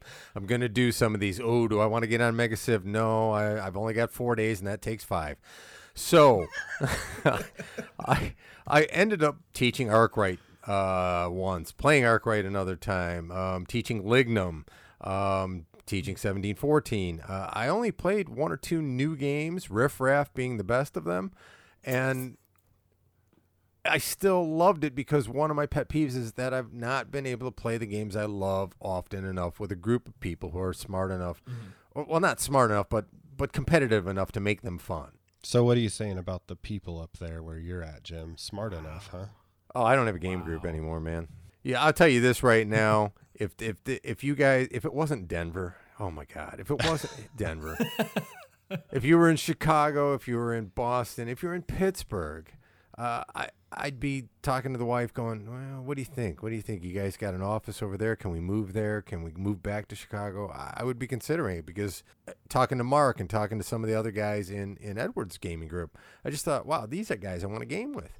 Everybody's happy to just go out and play a game. And I don't think I saw any fights, any arguments, any of that usual petty stuff you can see at game nights around various places. And I thought that was also amazing. The atmosphere was so chilled out. Even when it got loud in the room, everybody kind of was okay, except that final countdown music thing. That was annoying. There was a point where somebody was playing the final countdown, and I thought the people at my table trying to club a bowhead whale were gonna explode and turn around and club the person with playing the final countdown. I should fess up. That was at my game, of course. It wasn't me though, but Chad Deshawn from BoardGameTables.com was stuck in the very thinky process of trying to decide what trick to prepare on what card in Trickerion. And he had 3 tricks, and I think his head almost exploded. So at about the 4-minute mark, we decided that we needed a soundtrack, and it was the final countdown. So I apologize for interrupting your table, playing whatever train game you guys were playing, Jim. But Trickerion was more important, clearly. We were clubbing seals in Neanderthal. Oh, damn. So I will say that we are extremely fortunate with our game group here in town and the people that we have. We're lucky in that respect. And I'm glad to see that same kind of, hey, we all get along. We're all just here to have fun and play games carried over into HeavyCon, along with 35 other strangers that none of us had met other than online and such. Well, that was also the thing. None of us had met, and it was very. Everybody walked in. I mean, look at Travis for an example. Everybody walked. No, I'm not saying that in a bad way. I'm saying that in a good way.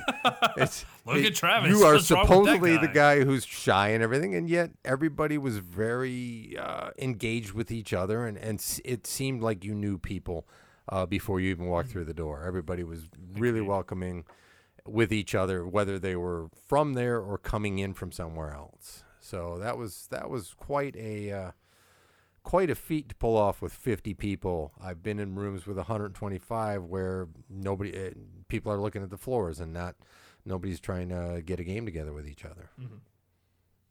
Oh, cool. I'm glad to hear that. I think what was nice is more than anything was just the commonality of it. You had people who were in it who were all quasi heavy gamers. Whenever you kind of go to a typical game night, it could be, hey, do you want to play a game? Sure. What game do you want to play? Carcassonne with the river expansion. Okay. I don't. I want to play Kanban, right? And so you have to navigate kind of those tricky waters of, well, let's try and find a game that meets in between those two. But I think in HeavyCon, you could just pretty much walk up to anybody and say, hey, do you want to play? Yeah, it wasn't a problem to sit here and play a 3-hour long game with somebody. You could just do it and say, I'll teach you, or you teach me, or we'll learn together. Like, I think I was complaining about halfway into the con because all I had done was either teach or learn games, and all I really want to do is just sit down and play a game that I didn't have to teach anybody how to do anything. And I was actually able to get Larry, my roommate, in to play a game of Fields of Arle. And I was like, hey, have you played Arle? He's like, yeah. I'm like, do you want to play it right now, right before the barbecue happened? It's like, let's just do it. We can knock it out. It'll take an hour. It'll be perfect. I don't have to teach you anything. Excellent. Good. And it was just so nice to be able to sit down and just play a game that nobody had to learn and nobody had to teach. But that, I mean, what kind of a complaint is that I didn't have to teach or learn a new game from somebody that it wasn't like pulling teeth to teach anybody a game either. Everybody was like, yeah, sure, I'm in. I want to play. Nobody was sitting there on their phone the whole time unless you're Brandon eating breakfast or whatever it was. But I mean, that's really about it. Wow. Nice. Thanks. And as the con grows, as the same people keep coming back, they're having been taught or learned these other games. Now it just widens that field and games that you don't have to teach, right? Yep. Cool. It's good. All right. So Good job. yeah, I appreciate it. I'm glad you guys had a good time. All right. So I appreciate you guys coming on. Any last thoughts before we wrap it up? Hey, the big thing for me is thank you for including me. Even though typically heavy games isn't my thing, I thought you guys did an amazing job. I couldn't imagine the logistics of planning this. I can barely plan to get together once a week with my podcast partner to record a show, much less throwing a giant party for 44 of my best friends. So my hat's off to both you and Amanda and all the other local heavy cardboard guys. Amazing time. I can't wait to do it again. Cool. I appreciate it. And is this where I'm supposed to say that, well, we invited Josh and you just happened to be the one that came? That's a lie. You actually invited me and Josh bailed on you. I'm kidding. That's fine. You know that's not true. No, I'm glad you made it, man. And I'm glad you got to expand your horizons a little bit and enjoyed it enough that you want to come back. So that's pretty much the biggest compliment you can pay, right? Yeah, I mean, it's same thing that Brandon said. You know, just it was good. I got the invite last year and I wasn't able to go because I was out of town. And this year it was nice. It was really good to be able to go. That I already kind of have it quasi scheduled for next year. Just make sure that I have vacation days for that time to take off. I was talking about it. We actually, low player count, we actually recorded last night, and I was talking about HeavyCon, and I kind of agree with what Jeroen said to you. I think right before we left, I actually think I like this more than BGG Con. The only for a number of reasons. Once again, it's just easier to find a game because it's just like everything I said earlier. It's easier to find a game because these people are in and they like the same type of stuff that you do.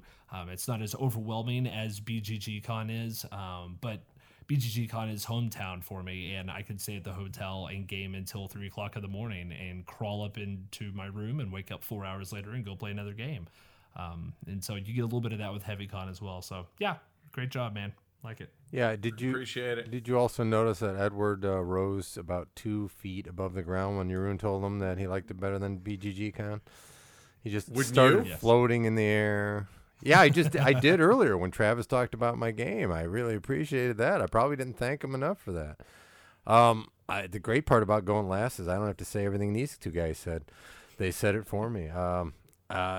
Here's the best thing I can say. I'll come back to Denver. Yeah. Wow.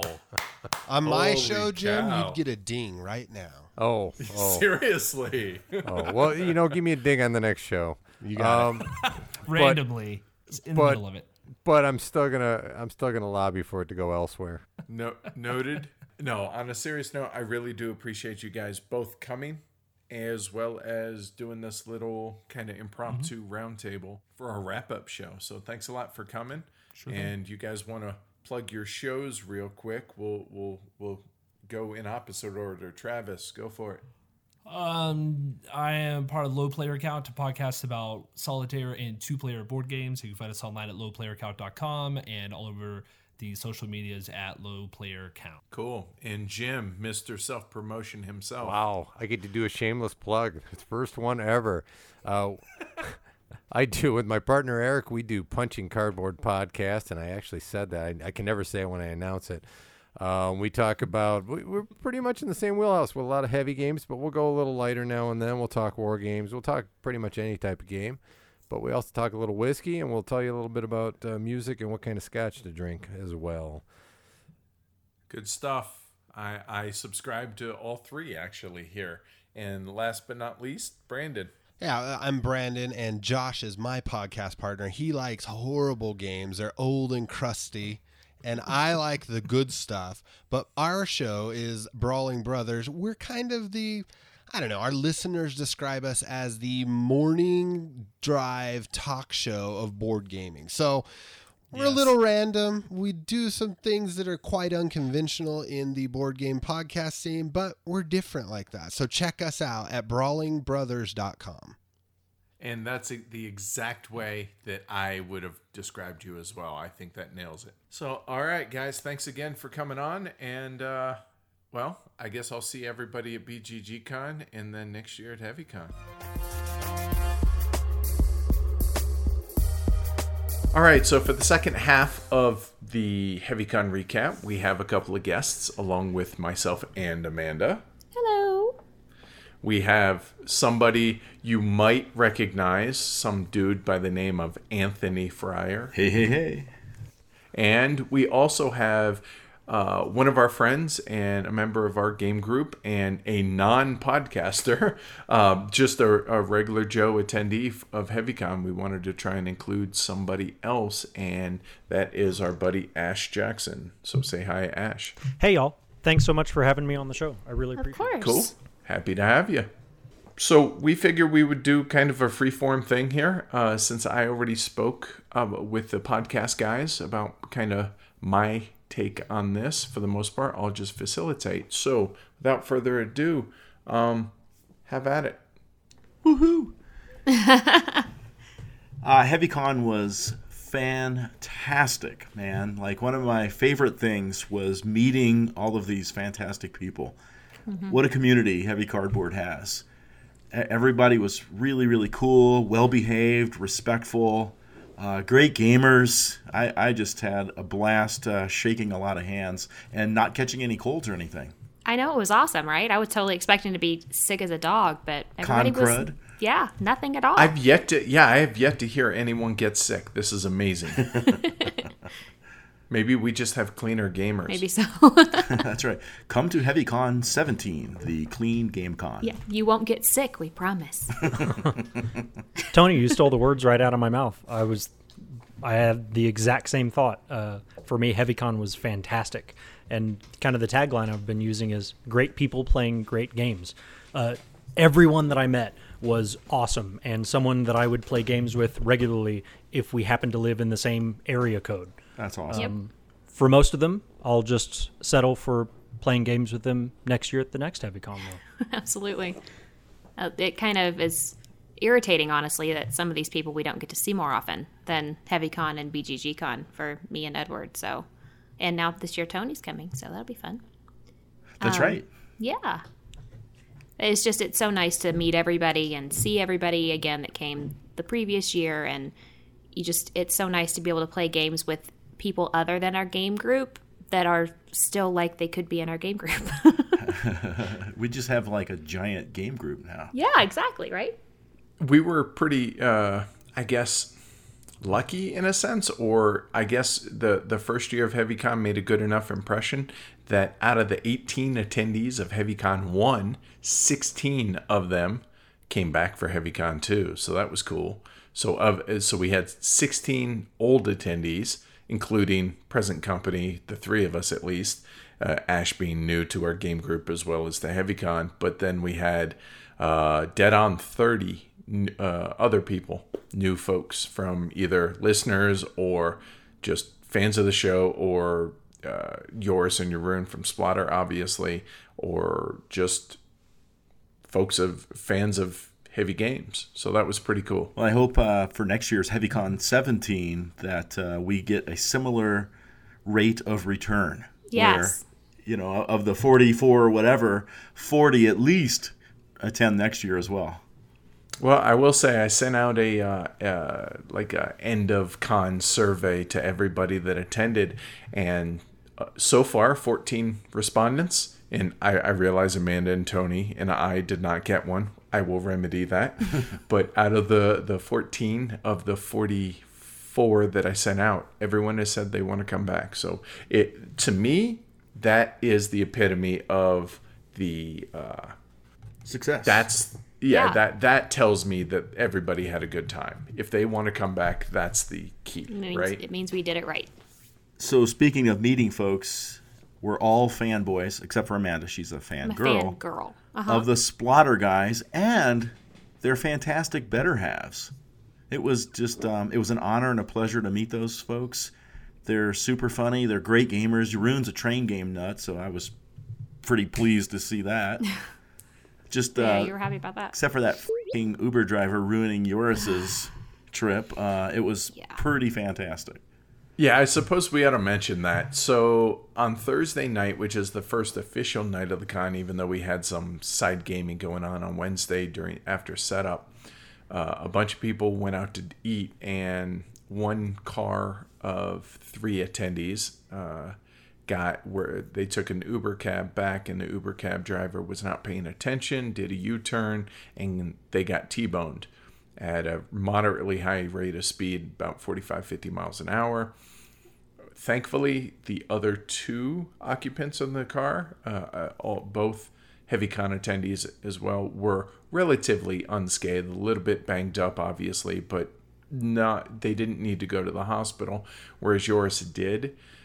So Jeroen and I spent all of Thursday night into Friday morning at the hospital, and that was less than pleasant, but all in all, he's healing. I think it was just some rib issue, but he was able to travel home safely, and he's healing and should be back to normal here in the next few number of weeks.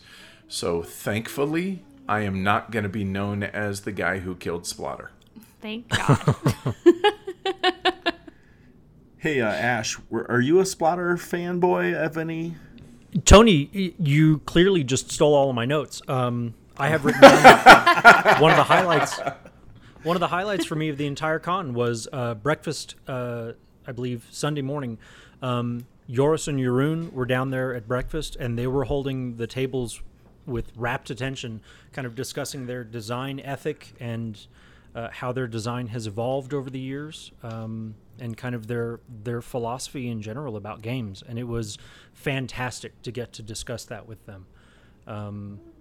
I mean, it was having that kind of one-on-one, not one-on-one, but almost time with those guys, and like you said, and their better halves too, was tremendous. Irreplaceable, once in a lifetime kind of experience. Right on. That was my highlight. Second only, or rather, that was my highlight. The second highlight being the night before, winning the Great Zimbabwe, and then having both of them sign the game. Nice. That's in the permanent collection. Like that's not going anywhere except to game day. That's Right awesome. On, right on. Oh yeah, I had them sign my games too.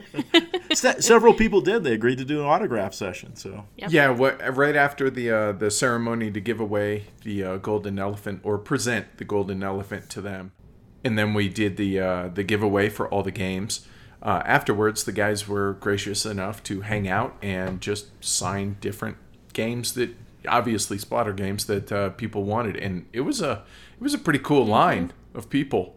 Yeah, I was trying to get to the back from being up in the front with you giving away the award and everything and all the giveaways, and I had to fight to get past the line of people that were lined up to have them sign stuff. It was pretty cool. And when I asked Jeroen if they would be willing to do so, he was like, of course we would. He says, to be honest with you, it's still a little weird for us that people want us to sign stuff. And I was like, I can imagine that would be a little odd. But then again, the guys are so humble and they're just normal dudes, you know? Mm-hmm. That was very, very cool. And I got them, obviously, to sign our food chain magnate. And we now some have other a tree things. On one of our streets that one of them drew. Nice Yeah, little tree. Jeroen, Oh, cool. Jeroen drew a tree, so I was like, okay, that now has a permanent garden attached to that house, obviously. That award was the next thing on my list. It looked fabulous, especially like under that light, where it really brought out the engraving in that crystal. And I sure hope the guys dug it because it was pretty spectacular. I really think they did. Yeah, it's just because every time that I've posted about it on Facebook or anything, Joris has been one of the first people to respond and be like, "I love my pretty award." That must be weird for him too, then, huh? Yeah. Getting like awards and stuff. Uh-huh. Well, actually, Joris said that this was the first award that they've ever received, and how weird is that? Yeah, that's a travesty. Yes. Isn't That it? can't be Rubbish right. and mockery, I say. But I was like, wow, that's pretty awesome. Yay us, and obviously yay them for making an amazing game in Food Chain. Yeah, indeed. One of my other highlights for me was getting to play Megasiv. To me, that was another kind of once-in-a-lifetime opportunity. I think we had 16 people playing. 14. And 14, there you go. And that was just tremendous fun. You know, all of us crowded around the table, shoving our chits around and getting them all blown up by the various catastrophes. The catastrophes came early and often, some more so for some people than others. Overall, I think everybody really enjoyed it. Now, Amanda and Tony didn't play in it, so that was just you and me, Ash, along with obviously 12 others. But I think overall it was really successful. There were a few moments of herding cat feeling. But overall, I hope it becomes a staple of HeavyCon every year. Well, for me, it was definitely one of the lowlights of HeavyCon when 1/3 of the people occupied half of the room and made our half of the room where we were playing real games. Oh no, I'm kidding. Bite your I'm tongue, sir. I'm just not that. I'm not into heavy. I'm sorry, I'm not into Megasiv. Yeah, it made our room a little loud at the time. I do know that that was my one concern about the con from the get-go was the fact that when we first reserved the spot, we didn't know if we would be able to get 40 some odd people to actually commit to coming, and come to find out that wasn't an issue. And, No. and we actually had to limit it. So that said, the space was a little bit tight. Well, not so much table space wise, more or less noise wise at times. Yeah, And the so that's- noise was the problem for me. That was my Right. number one gripe, yeah. And that's something obviously we're going to address in future years. We've already outgrown the space that we had, which is a shame because the hotel was awesome. Yeah. But it just they physically don't have enough space to host us. So we're going to be moving. We're going to be looking at a new place in August and deciding on that then. It's really unfortunate because everybody loved the hotel, and the people at the hotel were all awesome. And the rooms were like suites with fridges. And did they have stoves in there? I didn't stay. Yep. Yeah, so They did. Yep. Like, I Fridges, mean- stoves, microwaves, dishes. yeah, it was like perfect Dishwasher. arrangement for gamer nerds.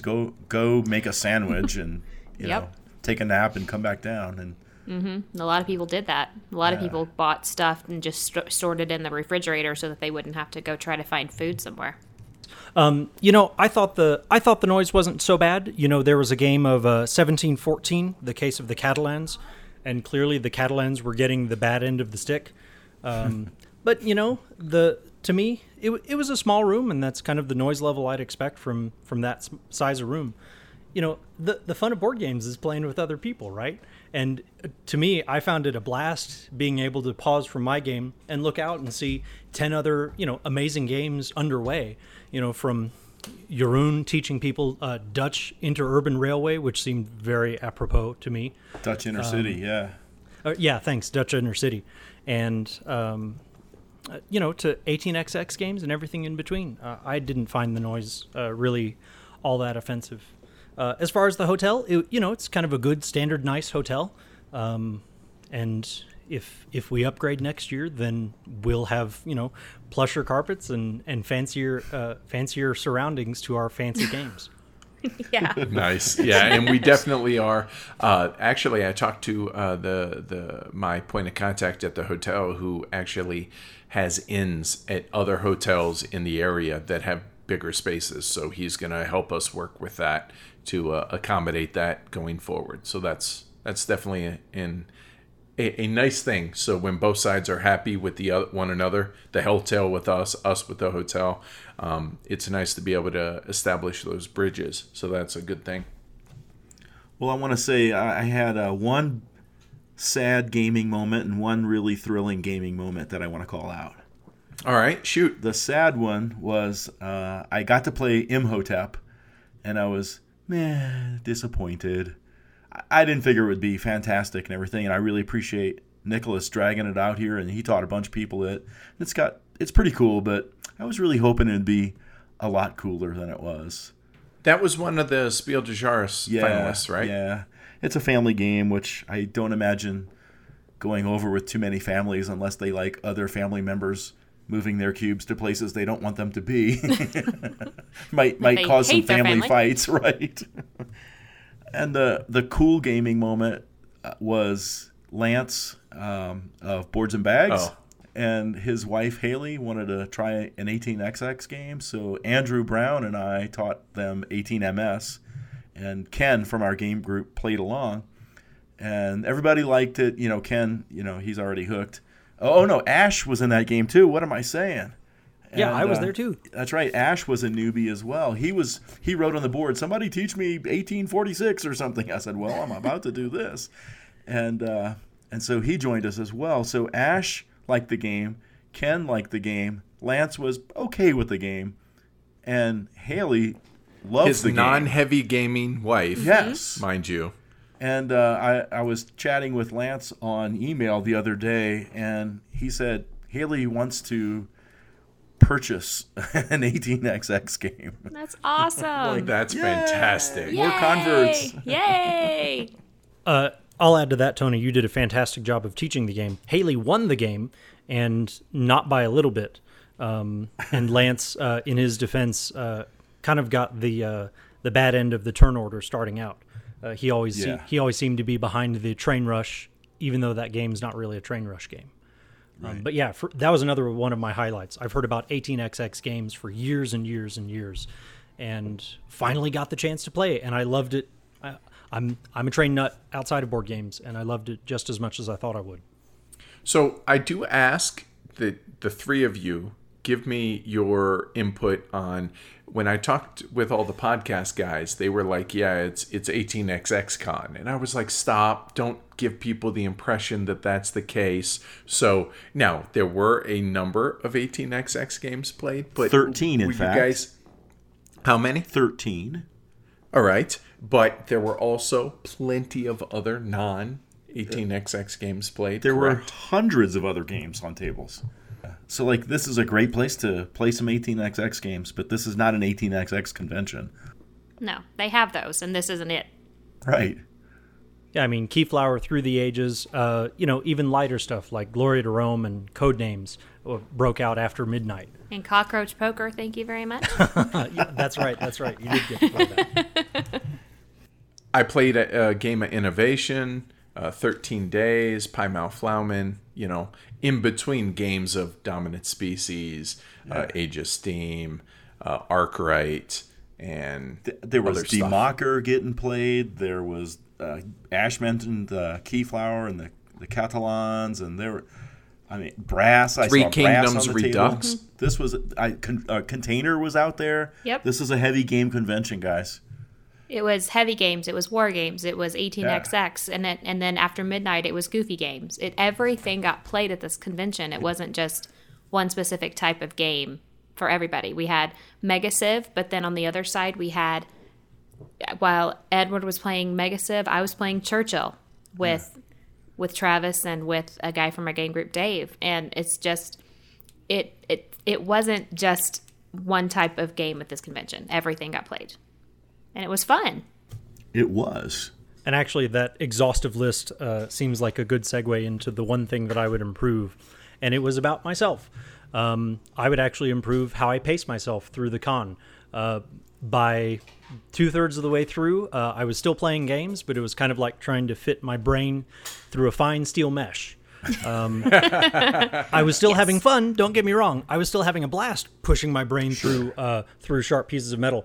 But I'm not sure that I was at my best game playing there by the end. But it was a blast. And really, I would just give myself more breaks between jumping from Jim's amazing horse racing prototype game into the second game of Concordia straight on to Age of Steam XL, the Netherlands map, which was my first Age of Steam game too.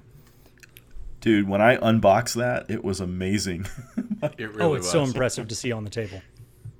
That was actually Kevin, another thanks, one of those dude. experience games where, you don't get to get a 7-person game of Age of Steam going all that often. Especially with gigantic bits. Yeah, that was like Tony was saying. Kevin in Kansas City, our buddy, he surprised us with this, and it was just the only thing I'm upset about now is now I feel like he's kind of ruined our regular Age of Steam games. Yes. We want everything big. Right.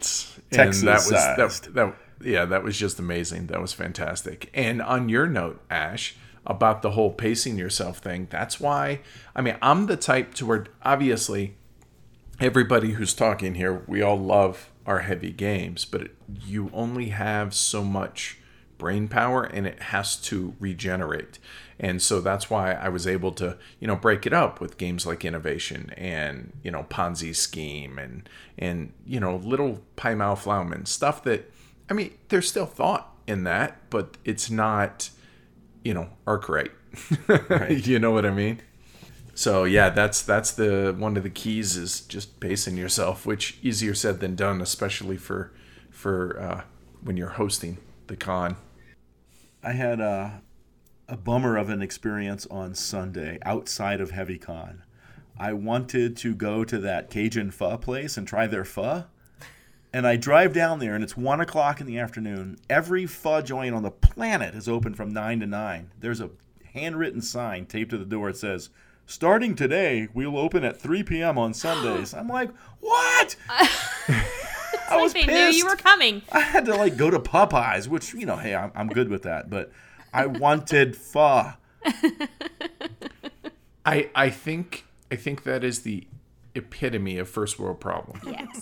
Did they not know there was a mean- gaming convention nearby? Well, at least you live close. I mean, as opposed to say, what if Yours and Yaroon really wanted pho and they wanted to try the Cajun pho? What? They have I to guess come they're gonna next have to year. wait. Right, they're gonna have to wait till next year And go So after that- 3 o'clock. Right. Tony, you could go there right now after we finish recording. It is after 3 p.m. on Sunday, so there is that. The deck awaits. Oh, Fire pit, scotch. Speaking of scotch, Yes. everybody, not everybody, several people brought some fine spirits to the convention, myself included, and there was lots of sharing. Everyone was very responsible. I saw nobody even buzzed. But, no, I didn't either. Yeah, no, it was great. But lots of different things to taste, and pint glasses by Mo, although I didn't put any scotch in the pint glass. They were the heavy cardboard pint glasses. That was neat stuff, man. That was a little tradition, I think, what German Mike kind of started it, did he not? Last year, Yeah. he flew in from Bavaria with a Bavarian whiskey. And a keg of Bavarian Oh, beer. that's right, and a keg. It of wasn't beer. even a pony keg. It was Right. like this It's a little tiny keg. Tiny keg. Oh, I know. Right. It was like the size of a football. It was Right. little, yep. Yeah, that's right. So it seems that kind of BYOB, but and everybody just left it out. And the funny thing is the bottles that people brought of various whiskeys and scotches, they weren't even finished by the end of the con. Yeah. So that tells me that everybody was very respectful, and it was tastings, it wasn't drinkings of them. Right. And that just really goes to show how fortunate we've been as far as how cool all the attendees of both years of HeavyCon have been. And it's something that we absolutely hoping to plan on continuing in subsequent years. Insisting, in fact. Yes. Right? Yes. Yes. I would echo that with the non-whiskey drinks were very plentiful, generously plentiful throughout the entire con, and really I thought that everyone was fantastic, and it was as though there were 40 of us just over at somebody's house, and somebody's house just happened to be in the shape of a hotel. Yeah, I would feel the same way, yep. The barbecue really added to that, too. That was a blast. I know it was a lot of work for you, Edward, out there, but, dude, you're just a natural born grill master. And Dave Cordero, he was out there working one of the... You guys had, 3 grills going? We did. Yeah. And that was a lot of fun, but I'm glad everyone definitely enjoyed it, because that probably will not happen again. It sounds as though from the feedback from everybody that we do want to grow it, but grow it slowly. And so 45 some odd people, that was fun, but I'm all set with that, because I don't want to do it for 65, 75 people. So, but nevertheless, man, it was delicious. It was awesome, and everybody was just mingling and grubbing. It was cool. I agree. I'm from Texas originally. It was fantastic barbecue, and it's the best barbecue I'll ever hope to eat here in Colorado. You flatter me, sir. Thank you. It's true. But you're probably right. Grill master. Hey, last thing for me. The sponsors. Holy crap, Holy man. crap.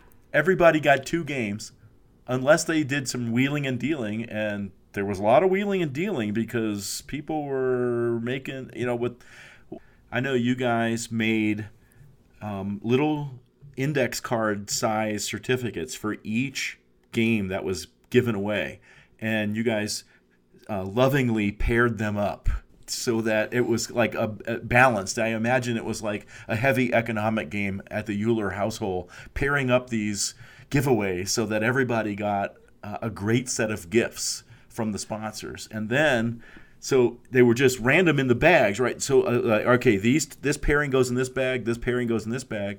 Then when people signed up, they just grabbed a bag. Yeah. And so then they were free to say, well, I got this and I got this, but I already have a copy of this. I see you got that. You want to trade? And there was some wheeling and dealing and horse trading going on, and it was pretty cool. We thought it'd be a good way for people to break the ice if they didn't know each other. We thought that, hey, what'd you get? Oh, I got that, and I already have a copy, so do you want it? That type of stuff. And it sounded like some people really went above and beyond in doing that. And we did have a whiteboard that people would write down what they had and what they'd want to trade for and what they might want in return for, trading out the index cards and stuff. So a lot of people wanted the dice tray that Kyle got. Exactly, yes. Sorry, I was bursting to jump in. The gorgeous Wormwood Purple Heart dice tray. God, that thing was amazing. The entire table was just an explosion of generosity and gifts. You had, we were ogling the table that whole Thursday evening when everyone was checking in and getting their bags. Like it was like you had walked into, oh gosh, I can't think of it. It was the golden suitcase from Pulp Fiction, or it's, the Ark of the Covenant from Indiana Jones. It was just gleaming with golden light, this huge pile of games, some of them impossibly expensive and out of print. Mine being one of them. Yeah, we were pretty fortunate in that. I sent out requests to a bunch of different publishers as well as non-game publishers, but companies like Meeple Realty, The Broken Token, obviously our sponsors, Game Surplus, BoardGameTables.com brought 4 tables with them. Yeah, they were awesome for us to play on. Those were fantastic. But I reached out to, roughly 40 companies, give or take. And some companies actually reached out to us, which was really pretty cool.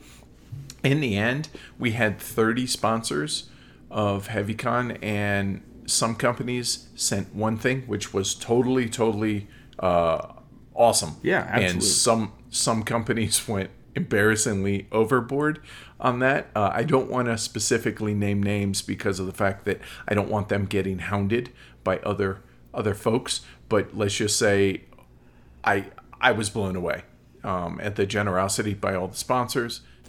So, and we wanted to make a really cool entrance for when everyone came in on Thursday morning. Whenever they first showed up, we closed off one of the entrances, so everybody had to come in through and see the loot table and all the giveaways. And I gotta say, I did have an insane amount of fun pairing up, this game with this thing or this thing with this game for the giveaway bags. And we made it a game for ourselves, kind of. And then exactly like what you guys had said, we wanted it to be an interactive thing. Since we were going to do the giveaway Saturday night, we thought, okay, from Thursday morning to Saturday night, that gives people 3 days to introduce each other, get talking to one another, and maybe do a little negotiation game. Because let's face it, everybody there loves gaming, so why not make the giveaways a game in and of itself? And it sounds like, as a whole, that was pretty doggone successful. So that was thanks to all our sponsors, as well as thanks to all the attendees that made that a fun aspect of it. Yeah, I agree. It was a great way for me. Everyone's name tag was bright and clear, and you could say, "Hi, I'm Ash. I won the Great Zimbabwe. What did you win?" And so just getting a little bit to brag, but also, like you said, just kind of compare notes with each other before jumping into the standard. Where are you from? Which is your favorite game? And et cetera, et cetera. But no, the other thing about the hotel and our gaming space, I liked that you could gather it all in one kind of one fell swoop. You could see the entire game room.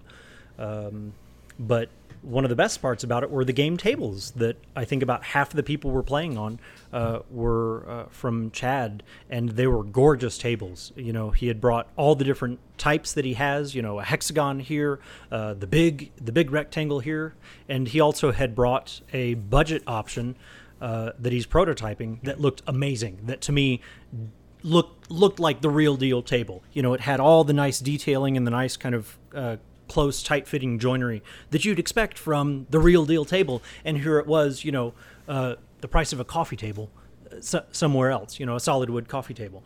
And so that was amazing just to get to play on, really nice tables too. It's like when you drink coffee out of really nice china, it tastes better. The games were, it seems silly to say it, but the games were more fun on the fancy game tables with, the recessed edges and the cup holders and everything. Man, it was fun. It does elevate things a bit, doesn't it? It really does. Oh, yeah. I mean, a 'cause touch let's of face it- class. Right, exactly. I mean, I obviously you can play on a folding table, and that's no problem. We have an extra for whenever we have game days here at the house. We play, through the ages on it, 2-player or whatever. It's totally functional. However, when you do have that nicer table, it doesn't suck. It I'll adds tell to you the that. experience, definitely. It really does. It just like, I mean, it's the same idea with inserts for games, or the same reason people pimp games, right? Like our copy of Dominant Species. Instead of the dominance cone, we have the little minis for all the animals. It's just that little extra thing that it adds to the experience. It makes it better. So I totally agree.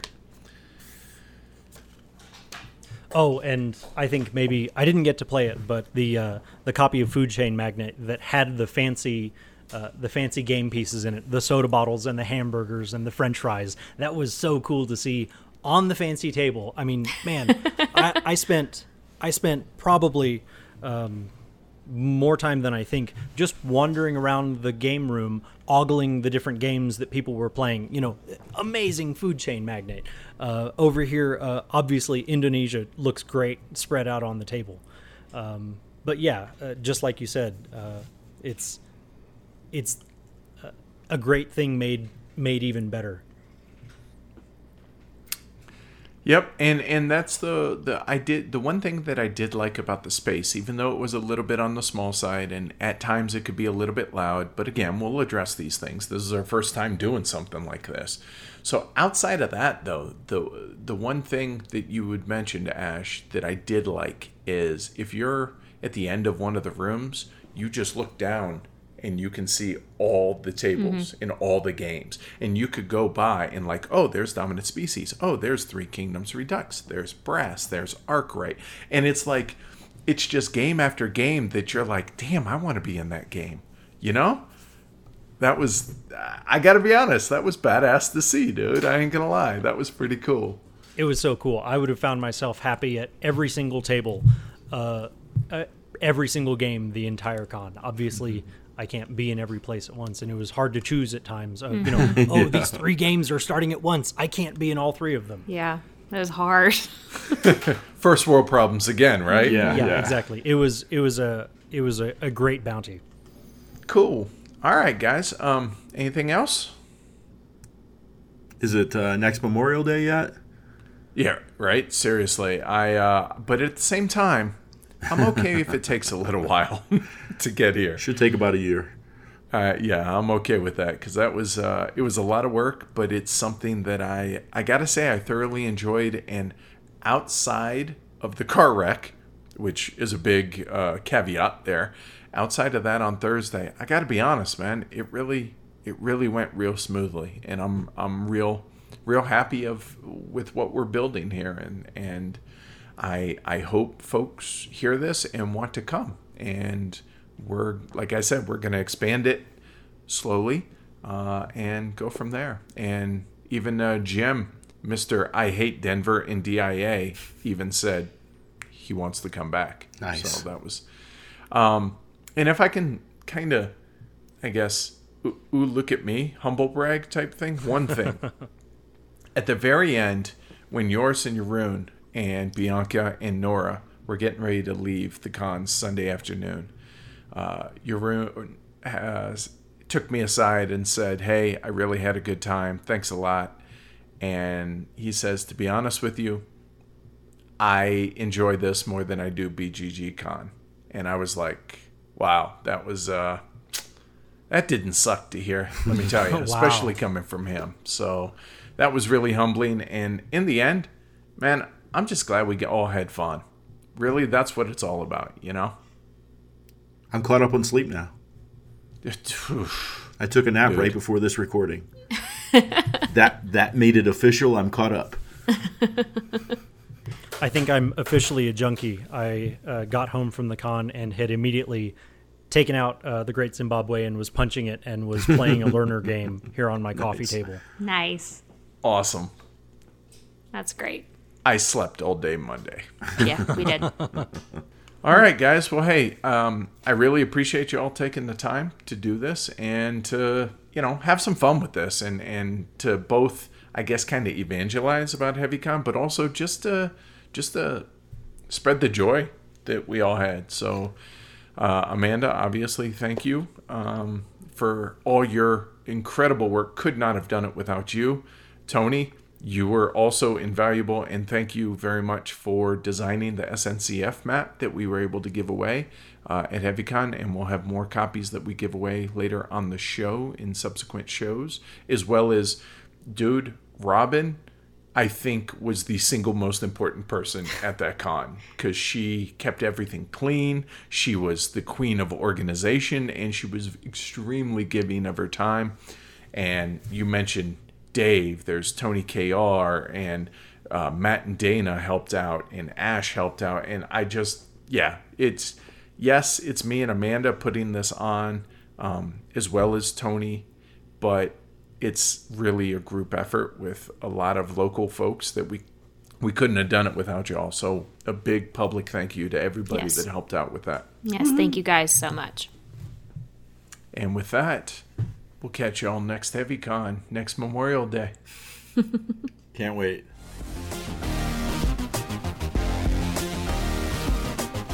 All right, Amanda, tell folks how to get in touch with us. Our website is heavycardboard.com. Our email address is contact@heavycardboard.com. Our Twitter is @heavycardboard. Facebook, heavycardboard. Our Instagram is heavycardboard. And our BGG guild number is 2044. And our Patreon is patreon.com/heavycardboard. We want to thank the great people at Game Surplus for their sponsorship of our show. These are good people, and they have a great reputation and a great inventory of games, including many imports and hard-to-find games. Their tagline is the home of great games at great prices, and it's true. So check them out at gamesurplus.com. And when you do, tell them Heavy Cardboard sent ya. Book it. Dano.